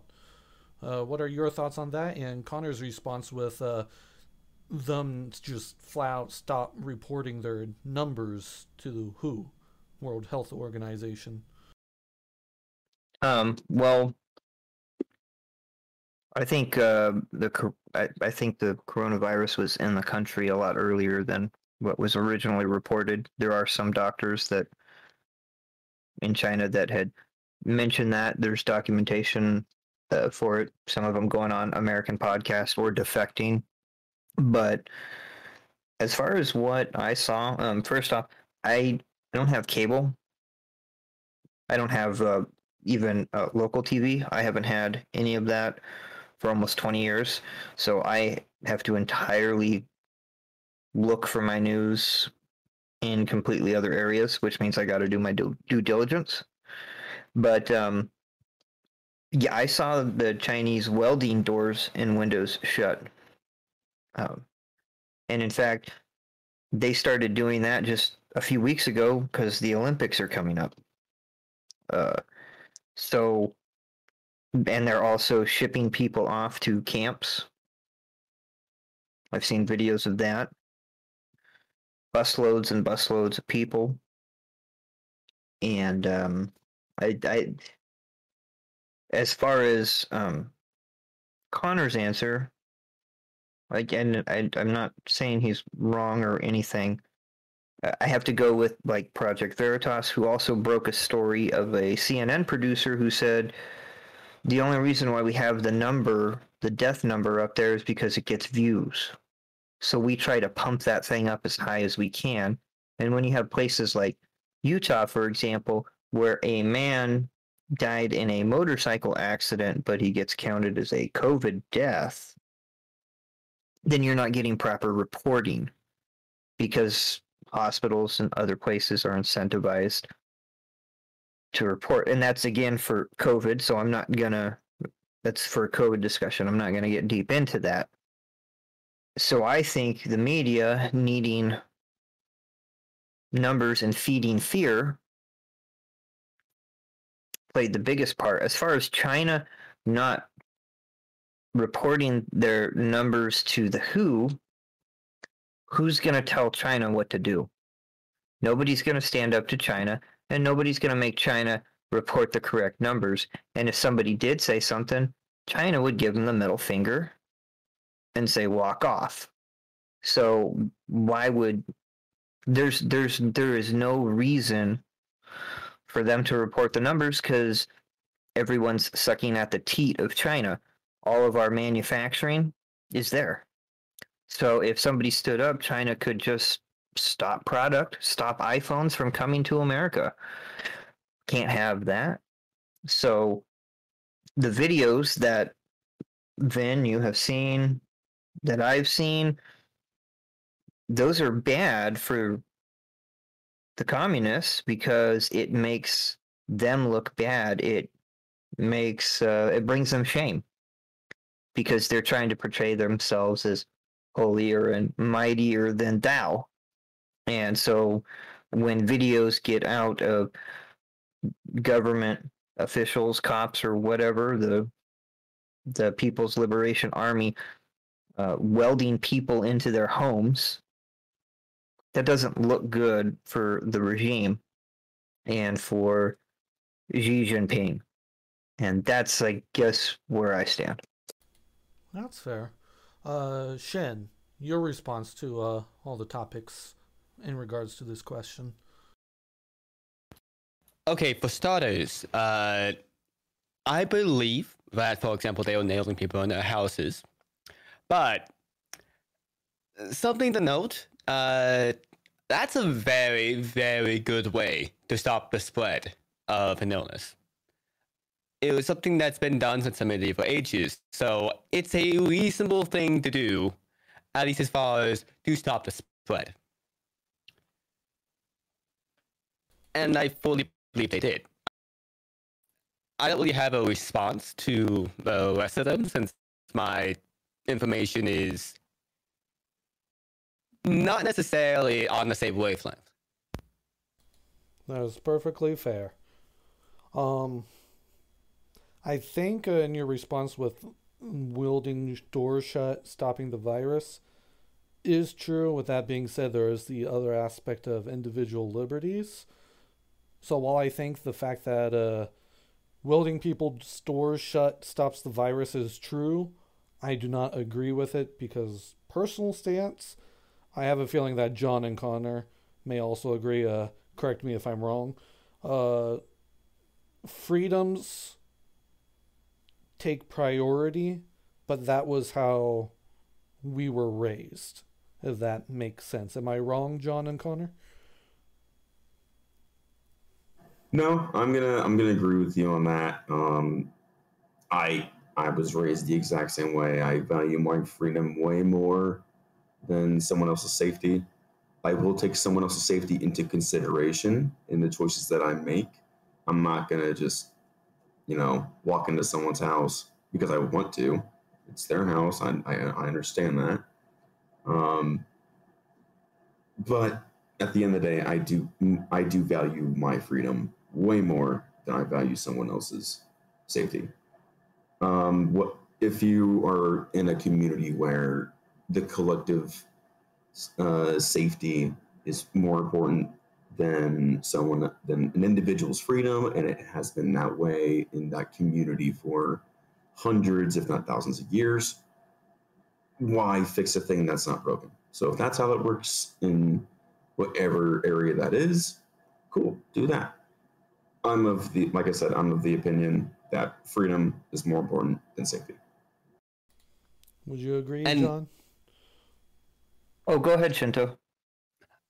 Just something to note, a side thing, technically.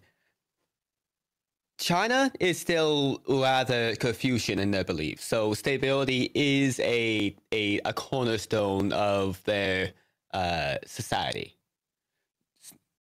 Just a note. Yeah, I can't see exactly where you're coming from, and I think that's a huge difference between the U.S. and China. The U.S. is founded upon freedom and individual rights, while China is more along the lines of stability, more the collective instead of individual rights. Does that make sense? Am I correct on that, Shin? From a general standpoint, yes. Awesome. And once again, I'm tiptoeing the COVID line because I don't want this episode to be strictly COVID. John, any last statements here? And then we'll move on to China, free speech, and censorship. I can't say this word. Censorship. Censorship. Well, Thank you. I understand, Shinto, where you're coming from as far as, locking people in their homes.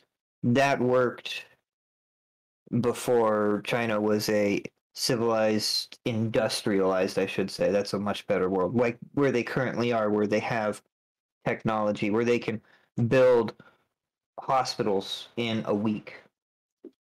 You don't need to be locking people up anymore. And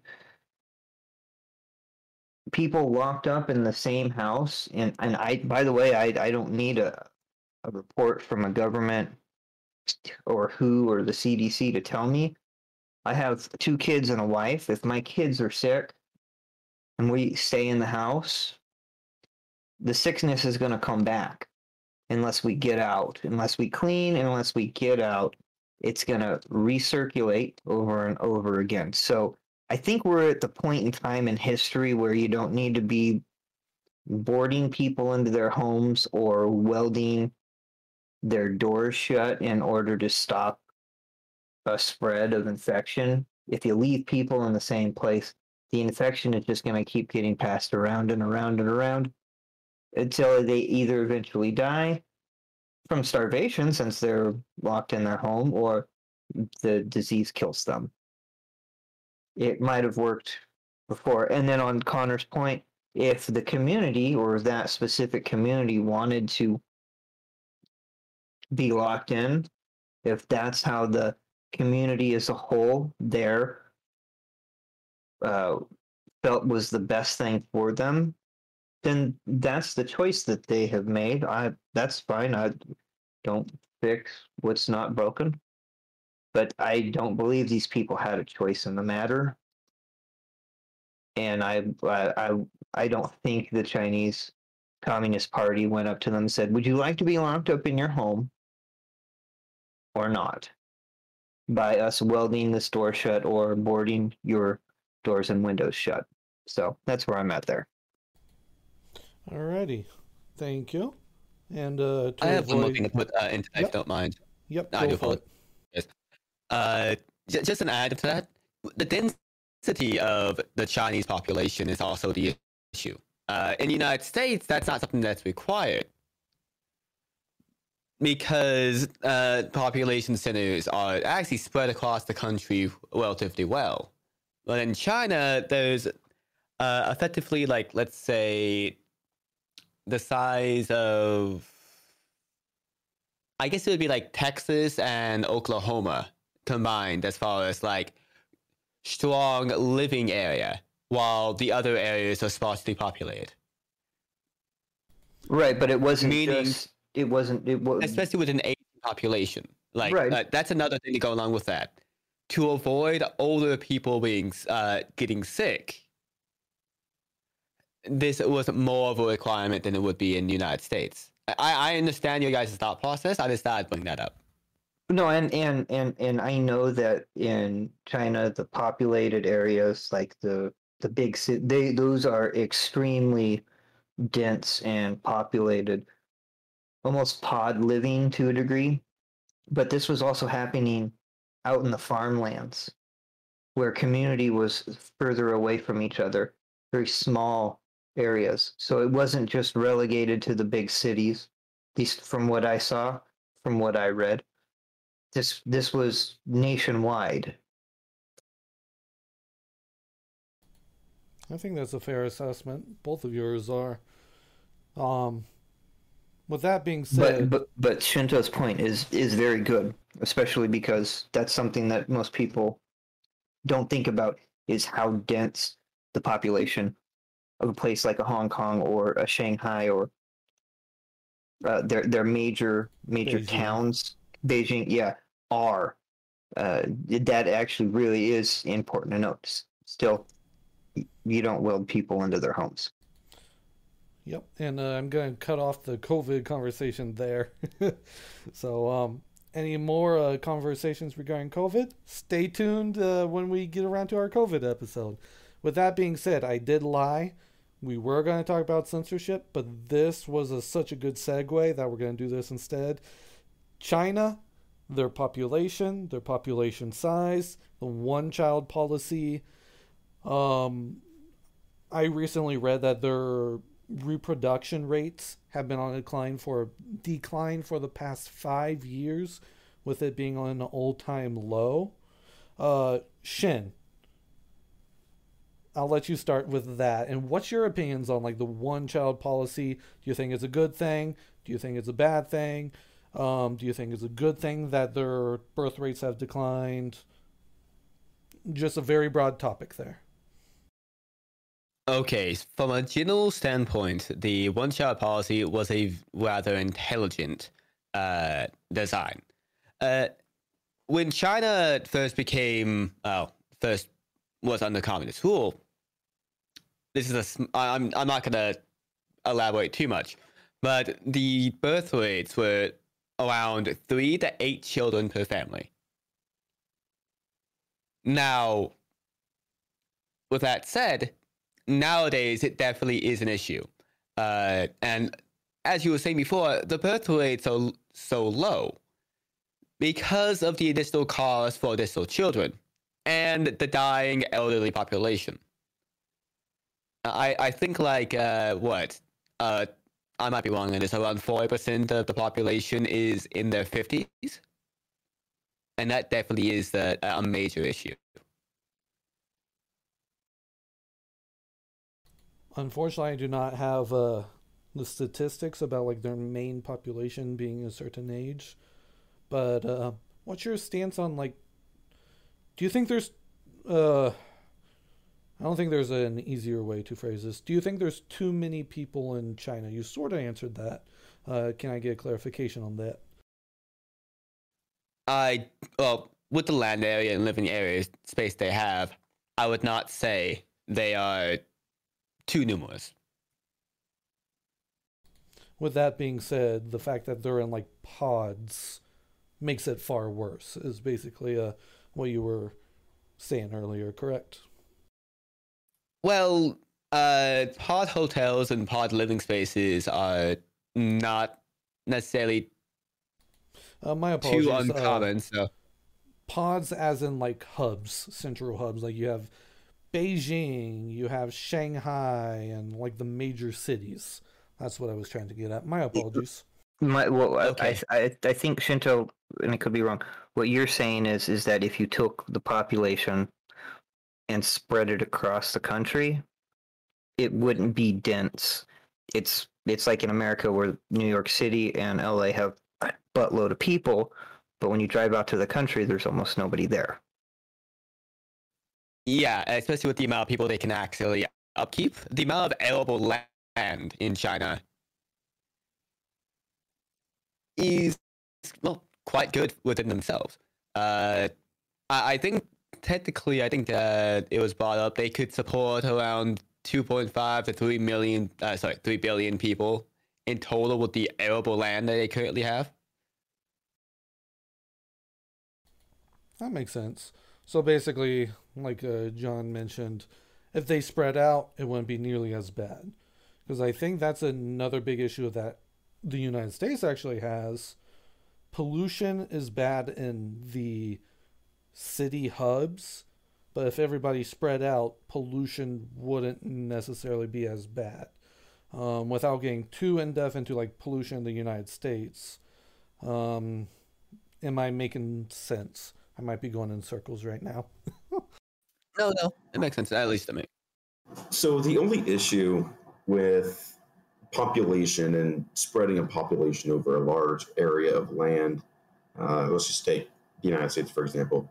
You can easily apply this to China.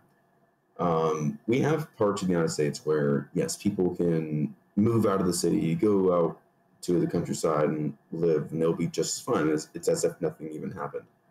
But then we also have parts of the United States where it's a desert. What are you gonna like? You can't really live out there unless you have access to some kind of a deep aquifer. You have to be able to kind of sustain yourself in a way. I live in a desert. I've lived in a desert as well. You have to have some kind of a life support system keeping you there in order to live. China has a very, very similar situation, whereas they have a desert called the Gobi Desert in the west. That's in fact the majority of the west of China is just one giant desert. A lot of people live mostly along the coast and on the north end of China. And then a lot of the central parts of China is where a lot of your farms are.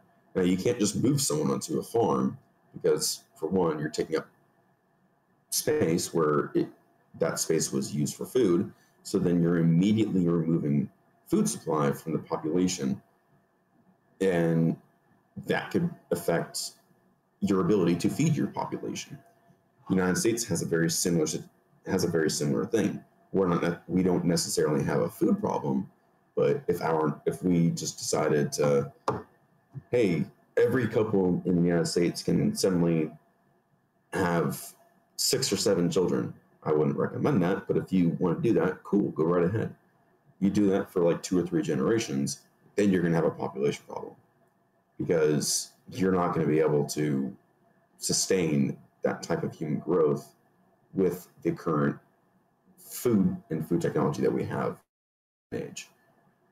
So the China one-child policy, I think that's where they were mostly going for, was that they couldn't sustain the human population growth rate that they were experiencing. And there's probably some mathematicians, some scientists who are saying, hey, this is pretty much the best solution that we have. They implemented it. And now we're experiencing their aging population where they have a larger older population and a much smaller younger population. And now they have kind of like this window of time to really do the things that they want to do before they just don't have the population to kind of back up the bark. Like they just won't have a bite. They'll just have a bark. So that's kind of, with the one-child policy, that's kind of where I'm going at with that. Yeah, I definitely think the one-child policy put them at a disadvantage because with them wanting to take over Taiwan and potentially other countries without actually trying to project it, my thoughts on to what they're actually doing, they're on a time crunch because it takes, no offense to the older generations, but it takes the younger generations to be able to declare war. Granted, you do have that whole argument of saying we're entering in new phases of war where it's gonna be more AI, more drones, more robots on the ground than there are humans. So that could counterbalance their one-child policy, in my opinion. John, do you have any other comments, thoughts, and whatnot about the population of China? Can they spread out? Do they need to spread out? Should they go back to one-child policy? Do you think it's a good thing that they had a one-child policy? Because you're very individual rights, and if somebody is telling you to only have one child, what would your response be on that? I don't know. My understanding of it, basically the way I see it, is it's fear and it's control. It's a Communist Party telling people what to do. I also think, if my understanding is correct, that China valued men more than women because they wanted to build a bigger army. And now the issue is they have too many men and not enough women, which is why they have a decline in children. And parents would get pregnant. If they found out it was a girl, they would kill it. So now they're murdering children in hopes of having a boy so they can have the one child because that was socially acceptable, and the party could use that child as its tool to continue to grow. So that's where I feel. Yeah, of course they can expand. I live in the desert. There's farms all over the place out here. If China can't make something happen, again, because of where technologically they are in the world, if they can't build out there, if they can't expand out there, then they're clearly not as strong or as amazing as they're made out to be. But at the end of the day, my feeling with the one-child policy has always been, since I can remember, was that it was control and it was fear, and it's how you keep your population in place by using whatever tactics necessary, because that's what communism does. Alrighty. I like those opinions from everybody here. Is there any other comments, questions, thoughts regarding this particular subject before we get into our last subject of the night? I think we're good on that one. I do want to say thank you guys. You've been awesome. Shinto, Seamus, I appreciate you guys having good conversation. I thank you. Even if we might disagree and agree on some stuff, I really appreciate being able to talk to you. Just a thing to note about your statement that one-child policy to create a larger army. It's technically was the idea of passing the family name. That was the idea. Just to know. Either way, it was still the male was more wanted than a female, and that technically was kind of thrown out the window with the Communist Party, but it was still something done in more rural areas. Which is actually kind of why China in the 1970s would try to get Asian women to immigrate to China, so they would have more people to quote unquote breed with. Because they didn't have enough women. Yes, and that was an issue before the CCP. Just to know. That's a very good clarification. That most people that I'm aware of assume that the one-child policy came from the CCP, but the fact that if it actually did happen before the CCP, I do think it would be once again, audience, make sure you fact check everything any of us says. So I believe you misunderstood me. I'm sorry. Oh. I was talking about the societal difference with the killing of the female offspring. That's what I was getting at. Yeah. Sorry. Not the one-child policy before the CCP. Okay. Because correct me if I'm wrong, because in many cultures, most people wanted their firstborn child to be male, to be able to carry on the family name, to be able to take care of the older generation. Is that correct? Am I talking out my butt? So for what it's worth, I don't know if we're talking pre-communist one-child policy, but the most current one, if at least because I just to make sure, Shinto, that you were right, and you very well could be, but at least the current one-child policy started in 1980 and ended in 2015. Yep. Awesome. And the communists still had the country. There was an old one as well. Where Okay, that's what I say. I don't know when the old one is. My understanding of I think it was like 1960s. It's possible. My understanding of the conversation, at least, was the more recent one. I'm almost 100% sure. I would back you on that if you were on Who Wants to Be a Millionaire. If that makes sense, I would go with you on that. There probably has been more one-child policies, and China's probably not the only country to ever institute something like that either. I'm just saying, in the current situation that China is in, it obviously hasn't worked very well for them, I guess. Alrighty. Along with that, one issue that China tends to have, at least like the CCP, is because of how they deify Mao. Getting with like some of his fundamental policies is difficult for the party to do in general. At least from what I've been told by and as well as what I've researched. I mean, that's very possible. It's hard to change horses in midstream. You don't do that.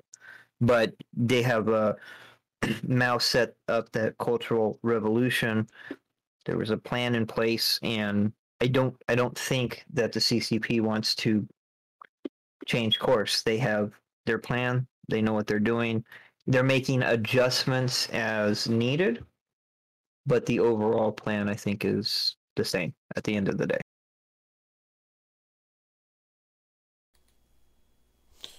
Alrighty, let's get on to the final topic of the night then regarding China. And I would just like to give everybody the heads up. China is a very generalized topic, huge topic. It is almost expected that we're going to do more than one episode of China. And who knows, we might do an episode on like a whole bunch of other countries too, and not just China. We might do one with Russia, we might do one with Australia, Britain, Canada, Mexico. So stay tuned for those. But for the final topic of the night, is one that I hold very dear in my heart, and I think it's what makes America the best country in the world.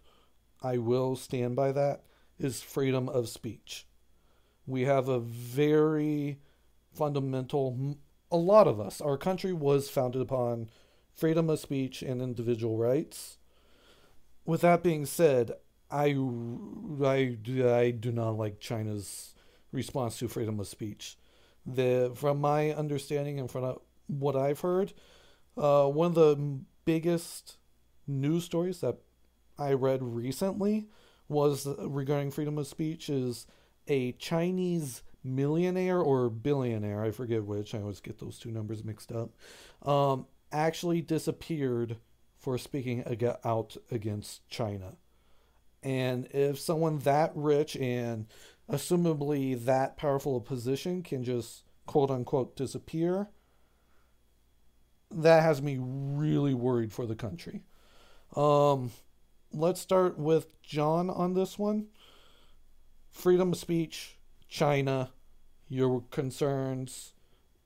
Are my concerns misplaced? Do you think there's something we need to be aware of? What are your thoughts? In China, there is no free speech. The only speech you have is the regime's speech. And if you go out of it, you are disappeared. As for censorship, again, it's the party's message. Anything off script is disappeared. I mean, our country was founded on each individual's inalienable rights that are given to us by God, not by man. But at the same time, you and I, Americans, can't expect somebody in a different place in the world to have the same morals and values and beliefs that we do. We can't put that on them, and nor should we. But speaking as far as, yes, I agree with you. I think America is the greatest country in the world. I hope it continues to be that way, but that's a whole nother discussion. But China doesn't have free speech, and they have no problem censoring their people. You have to toe the party line. You have to say the party slogans, because at the end of the day, people want to live. Even if it's in the situation that they are in, because it's all the only thing that they have known. Because I know that there are people that have defected from America, and they all say the same thing. Freedom is really difficult to wrap their head around once they have it, because they've been so programmed. Real quick, you said defected from America. Do you mean... No, defected from China to America. Sorry. Okay, just wanted to clarify, and no problem. But freedom, the concept, the fact that they could say their local council member is a poophead that has bad policy, that's a really hard concept for them to grasp. It takes years for them to get it, and that's because they've spent all of their lives being told what they can and can't say and how they're supposed to live their life, and that's just no way to live. Yeah, again, they have no free speech, and the government tells people what to say. So yeah, it's censorship, and some people are okay with it, and it's a topic that we didn't get to then, and maybe it's one that we can get to later.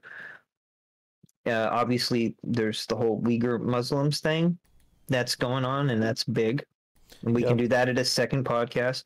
But I think one that's also not talked about too is other religions like Christianity, Catholicism that are in the area, and these underground churches and what have you would be, again, because they're not allowed to practice those things. People have to go into hiding underground. They have to drive out of these big cities into the farm areas just to have church, regardless of the religion, unless it's the state accepted religion. So that's all I got to say. I'm sorry for taking up so much time there.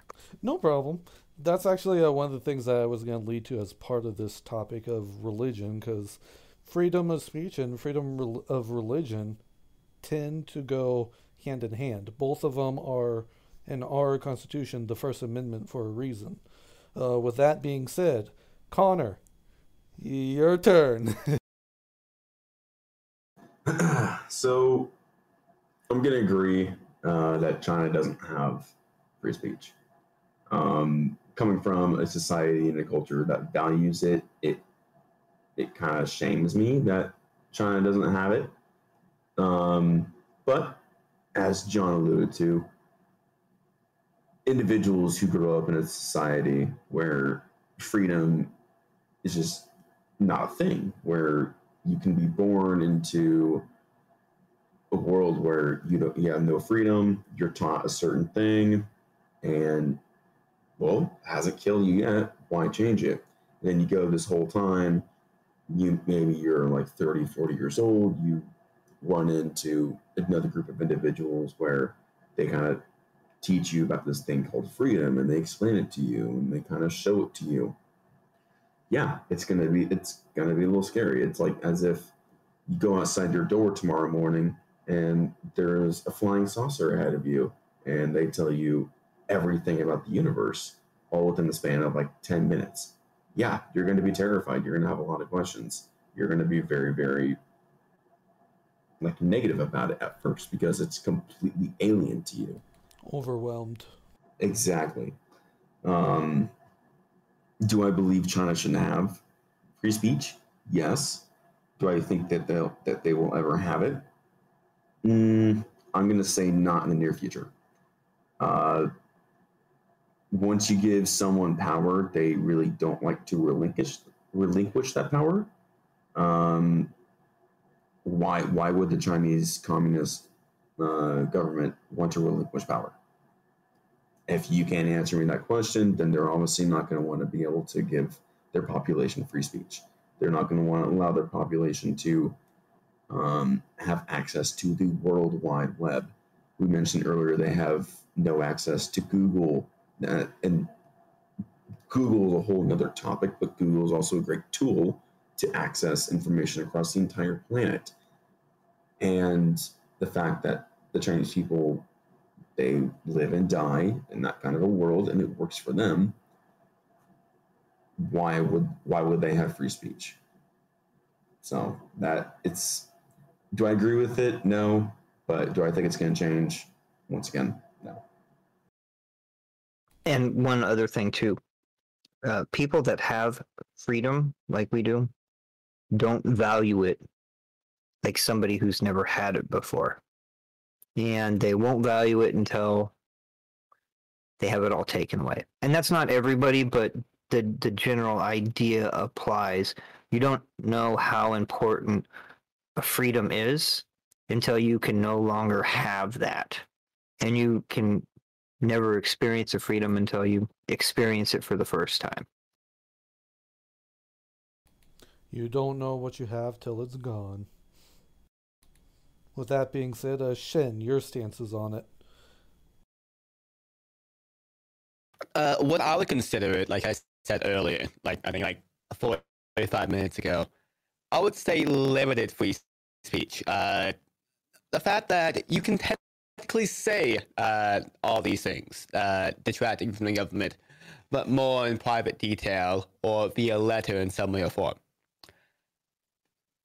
It is the outcry or the public way of doing it that tends to be not necessarily just even looked down upon, which is shoved to the wayside and causes these quote-unquote disappearances. Like, my assumption, like with what you brought up with the billionaire leaving, is that he was no longer allowed, due to the social credit system, to speak out publicly because of what he said against the government. Let me clarify that. He didn't, to our knowledge, he didn't leave. He disappeared. We don't know where he went. And most of the... Yeah, nobody's seen this guy at all. Yeah, and most of us who know enough about the story assume that the Chinese government did him dirty. Family-friendly show. I'm not going to go into what I think may have happened. He did. Lack of the better words. I disagree with that sentiment, but yes. That's fair. That's perfectly fair, and it's okay to disagree. Anyways, continue.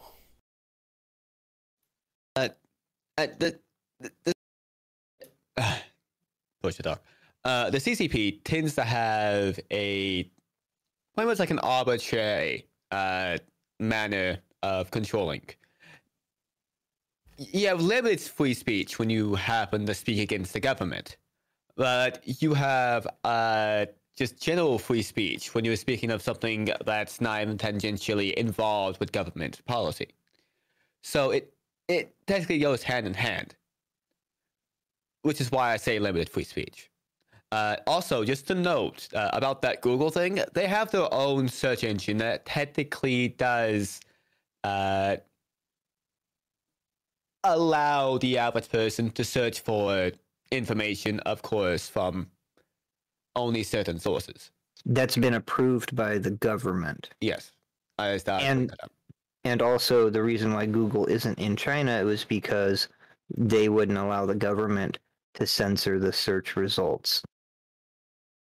With that being said, in case of some individuals in the audience or listeners weren't aware, there was a period of time where Google was trying to create a search engine that was allowed in China. That fell through because the employees of Google protested it. I support that protest. But anyways, I just want to throw that out there as another tidbit of information. Once again, do your own fact check. Fact check me. Make sure I say what I say is true. With that being said, I'm just going to throw this out there. If anyone wants to fact check me, tell it to Van Tornado, and then he can yell at me. Because like I said earlier, I have no social media. So if I say anything, you want to, I don't know, correct me on anything, get with him. He'll let me know. oh yeah, once this podcast goes live, I'll definitely be checking on the comments. Probably daily, because this is going to be my baby. Anyways, Shinto, was there anything else you want to add on? I did sort of cut you off there. I believe that's pretty much it. I already gave my opinion on the topic. That's fair. Essentially, limited speech. Is it a safe assumption where if speech is in question, agitates a society, making it unstable, you would be against it? Okay, for my opinion on that basic thing, I'm personally fine with people saying what they wish to say. It is more as in using that speech to organize something to violently erupt into a riot or a protest is what I would have issues with. You voicing your opinion causes change, but forcing that change by using quote-unquote insurmountable force is my issue. If you want something changed, do it the normal way by voicing your opinion and having the people who are in charge understand that. And if enough people care, it may be changed. Okay, and just to make sure I'm on the same page in regards to China, do you believe China, you mentioned privately people were allowed to protest.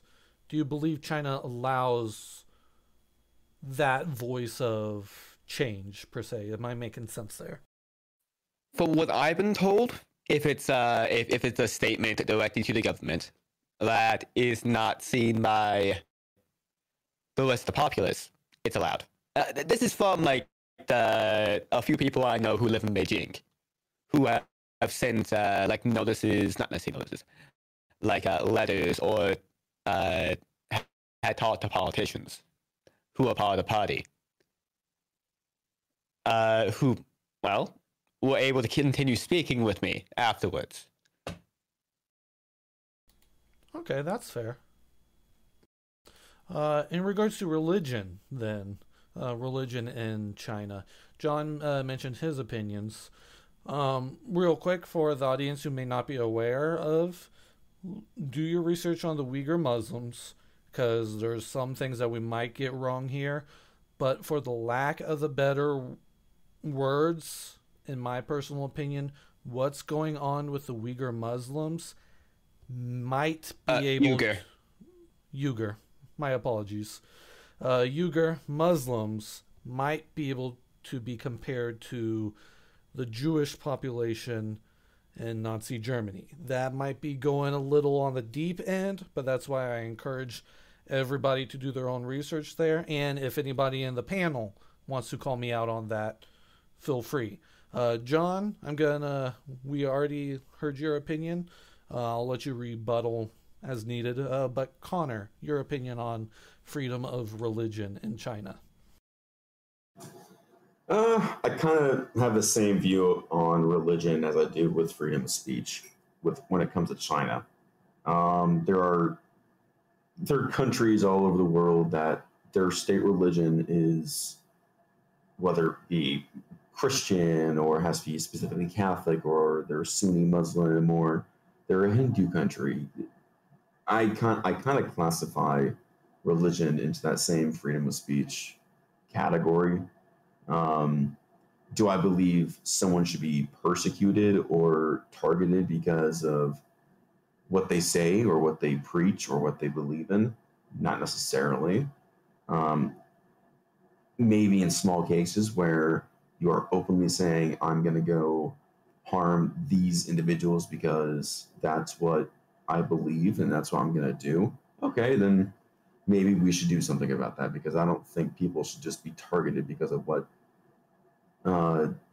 someone hears their neighbor's dog say. Like, that person should probably be looked at, studied, and hopefully have a good psychiatrist to help them out through their life. But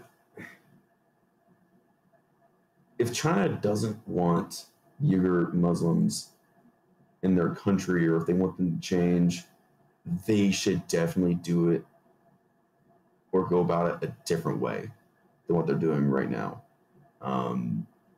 The mainstream media is doing a fantastic job of not reporting on it. A lot of my sources that I go to are having a hard time getting information on it because it's in China, and China suppresses a lot of information leaving China. But from what I have read, when it comes to an imprisonment of a population because of their religious beliefs or of what they say, that should not be looked at in a good way at all. I personally believe China should be held accountable for this. Go before the UN in The Hague and answer for this kind of stuff, because obviously we saw this happening in 1930s Germany, and I'm not saying it's going to lead to what Germany did with everything that they did, but it's definitely something to look at. A counter to that is China is on the Human Rights Commission in the UN, so unfortunately nothing's going to happen. Plus, it's the UN. They don't really have any power over individual countries that don't allow them to have that power. I agree with you. This is a human rights issue. They should be held accountable for the murder and what's the word? Persecution. Persecution. There's lots of words. I'm just of these people. Again, I think this is part of a bigger conversation that we should do on a different podcast, because I think we can go a lot deeper on this. But as Shinto said too, the best thing you can do is have information. So understanding the religious beliefs of the country traditionally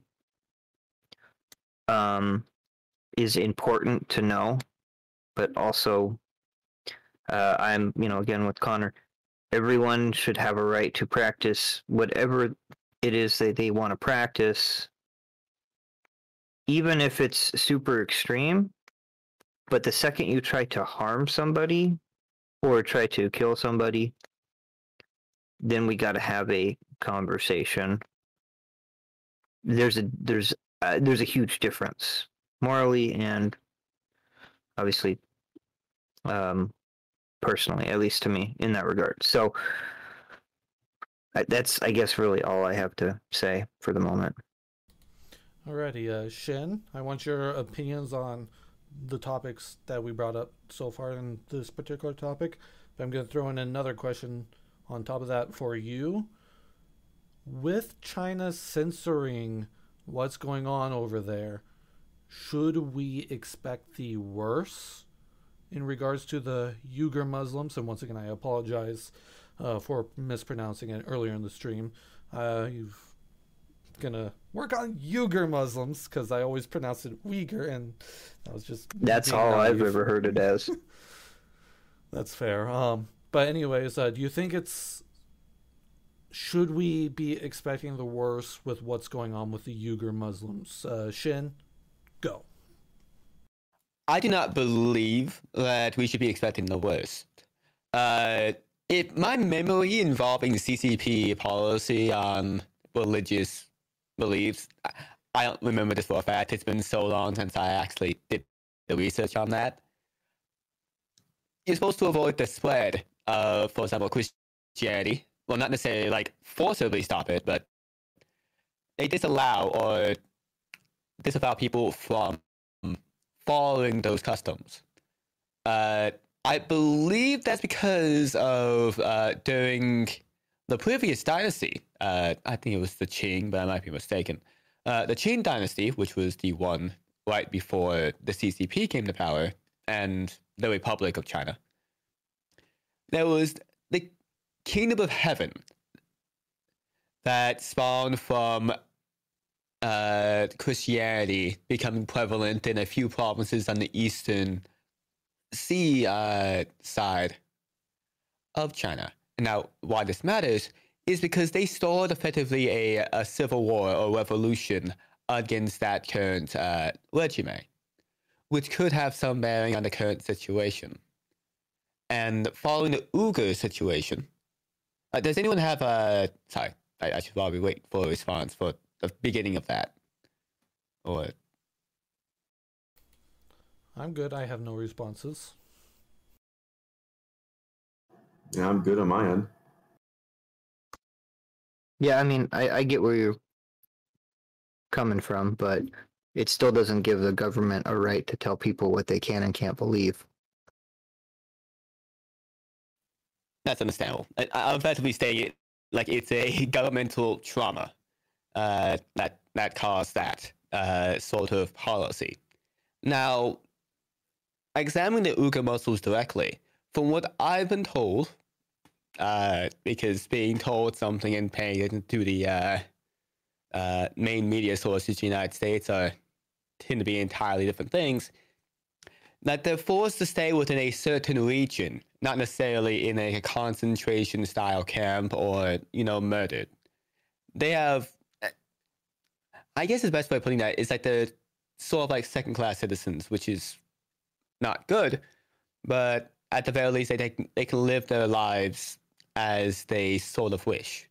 They just are not allowed to leave that region because of fear of spread of their religious beliefs. That is fair, and I disagree with your statement, or in regards to the sources there, because I've seen sources that would state that it is more like Nazi Germany, but that's a whole another can of worms. Like, is your source right, or my source is right, or John's source is right, or Yeah. I get what you're saying. I'm just merely talking about like from what I've heard from the people. Living in the region. Like that's all I know. That's the only way I can provide my opinion. Oh yeah, and that's perfectly okay. I'm not calling you out or on it. I'm just saying it's tricky because, like we've said, China is censoring what's coming out of China. We just have to take people's words on it that we might not know, and that's the tricky part. And that's why I like your response with, should we expect the worst? No, here is why. And once again, I personally disagree with that, but that doesn't mean I'm right and you're wrong, and that doesn't mean you're right and I'm wrong. I don't know what you, John and Connor, have heard about the Uyghur Muslims in regards to how severe it is. Would you say it's like the same, where it's like it's hard to pinpoint what's actually going on because there's so many different news sources saying 2 different, 3 different, 4 different things? I mean, I really haven't heard too much about that situation, so I can't really. I'm not really gonna really say anything on that, other than I don't really agree with the persecution of those group of individuals because of their religious belief. I still stand by that, and if you disagree or agree with me, that's fine. But that's kind of where I stand on that. All right, John? I mean,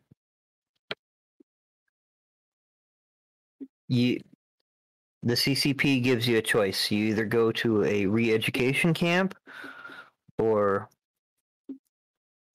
you are sent to a camp where you have to perform slave labor for no wages, and I mean, let's be honest, a barely livable life. At that point, those people would rather die than live. I might not agree with theologically with what they believe, but again, these people are peaceful people. They're not bothering anybody, and if the message that they're spreading helps the community, why is that such a bad thing? Why does the government fear that so much? Because at the core of a religion is you're governed by a higher source than the government that you serve. And just like our Bill of Rights and our Constitution, our rights are derived, at least in America, from a higher source. And that scares the government. But again, is this akin to Nazi Germany? Well, as far as we know, they're not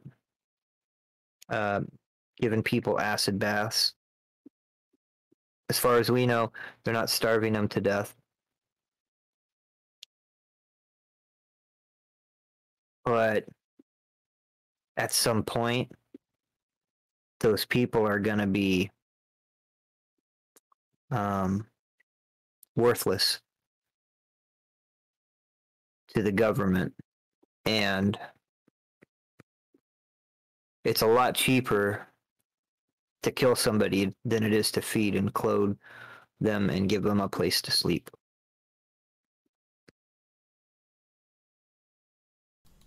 I think that's very true.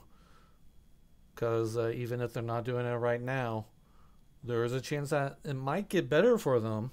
But then there's also that chance, and I think it's a greater chance that it might get worse if they're just, like Shen said, in like locations isolated from others. There's a chance it could get worse. I'm with Shinto. I hope it doesn't get worse. I'm with you. I hope it doesn't get worse. I don't want it to get worse. I don't want to expect the worst. But from the type of government that there is in China, I've only ever seen the worst. And that's what history tells us. Yep, and with the censorship, for all we know, it could have already happened. Or it could be happening right now, and it's just, it's a scary thought that a group of people like that can be persecuted just for what they believe in. Even if it's just like you're isolated, you cannot converse with people on the outside. And it's just scary. We're lucky in the United States. With that being said, I hate wrapping it up on somewhat of a somber note, but I do want to wrap up this episode. Does anybody have any last statements they would like to make about any of the topics discussed in this episode? John, do you have anything? Or do you think we're good? I'm good. Alrighty, Connor? I'm looking forward to China Podcast number 2. It probably The won't sequel. be. It probably won't be till season 2 at the earliest, but there definitely will be one. Shin, what about you? Any last comments? Any want to address anything? Cha-cha. Alrighty. With that being said, let's remind everybody where they can follow the hosts and all the guests. I'm going to start off with, hopefully I can remember everything Gunga's social media. It is WOGUNGA Gunga, as you can see on the screen if you're watching any of our video formats. Otherwise, it's Gunga, Wogunga on, I believe he said Twitch, YouTube, and there was one other. Unfortunately, it is escaping my mind. If any of the guests or John remembers it, please say so. Unfortunately, I don't. Or you could go back earlier into the podcast, listen to what he said, and then you can listen to the podcast all over again. I like that idea. Gives us more views. That's a better idea. I don't know if it works like that, but I like that idea. With that being said, Connor, is there any social media? I know you said there were none. Anything you want to say as you're bidding farewell? So, like I said earlier, I don't have any social media. John alluded to me as Seamus earlier on in the podcast. That is because when I play video games and when we communicate through Discord, my name on those locations is Seamus. So that's why he referred to me as such. I'm sorry, by the way. It's all right. Naughty John. But yeah, that's essentially Connor's gamer tag. Most of us know him by Seamus. So, like I said, no social medias. If you have any questions for me, for anything I said in this podcast, you agree with, you don't agree with, you want more clarification, get a hold of Ventornado. He will then relay those questions or concerns or comments to me, and then I'll get a hold of you through there. Maybe we can do a special section on the Discord that's an Ask Connor. Look at that. I'm so special. AMC, instead of Ask Me Anything, it's Ask Me Connor. That might actually be a members only if we ever get a Subscribe Star or Locals, thank you, or the Patreon. That's the big one that I don't like, but that's on a different topic. Alrighty. You have to work and pay for my answers. I'm special. All right. Shinto, how about you? Where can our viewers find you? And is there any last statements you would like to give? I can be found over on twitter.com/masterovreapers, MASTEROVREAPERS, as well as on Twitch at twitch.tv/Shinto_Reaper. And just in general, no additional topic statements. Awesome. In that case, as for me, I am Ventor and can be found on most alternative platforms under the name Ventornado. That is VEN Tornado, VENTORNADO. That includes, but not limited to, Minds, Gab, Parler, Gitter, YouTube, Rumble, BitChute. And as for Twitch, where most of my streaming goes, just slap on a 1 at the end, so it's VENTORNADO1, and you'll find me there. Thank you to everyone who's tuned in, and a special thank you to our guests. We are out.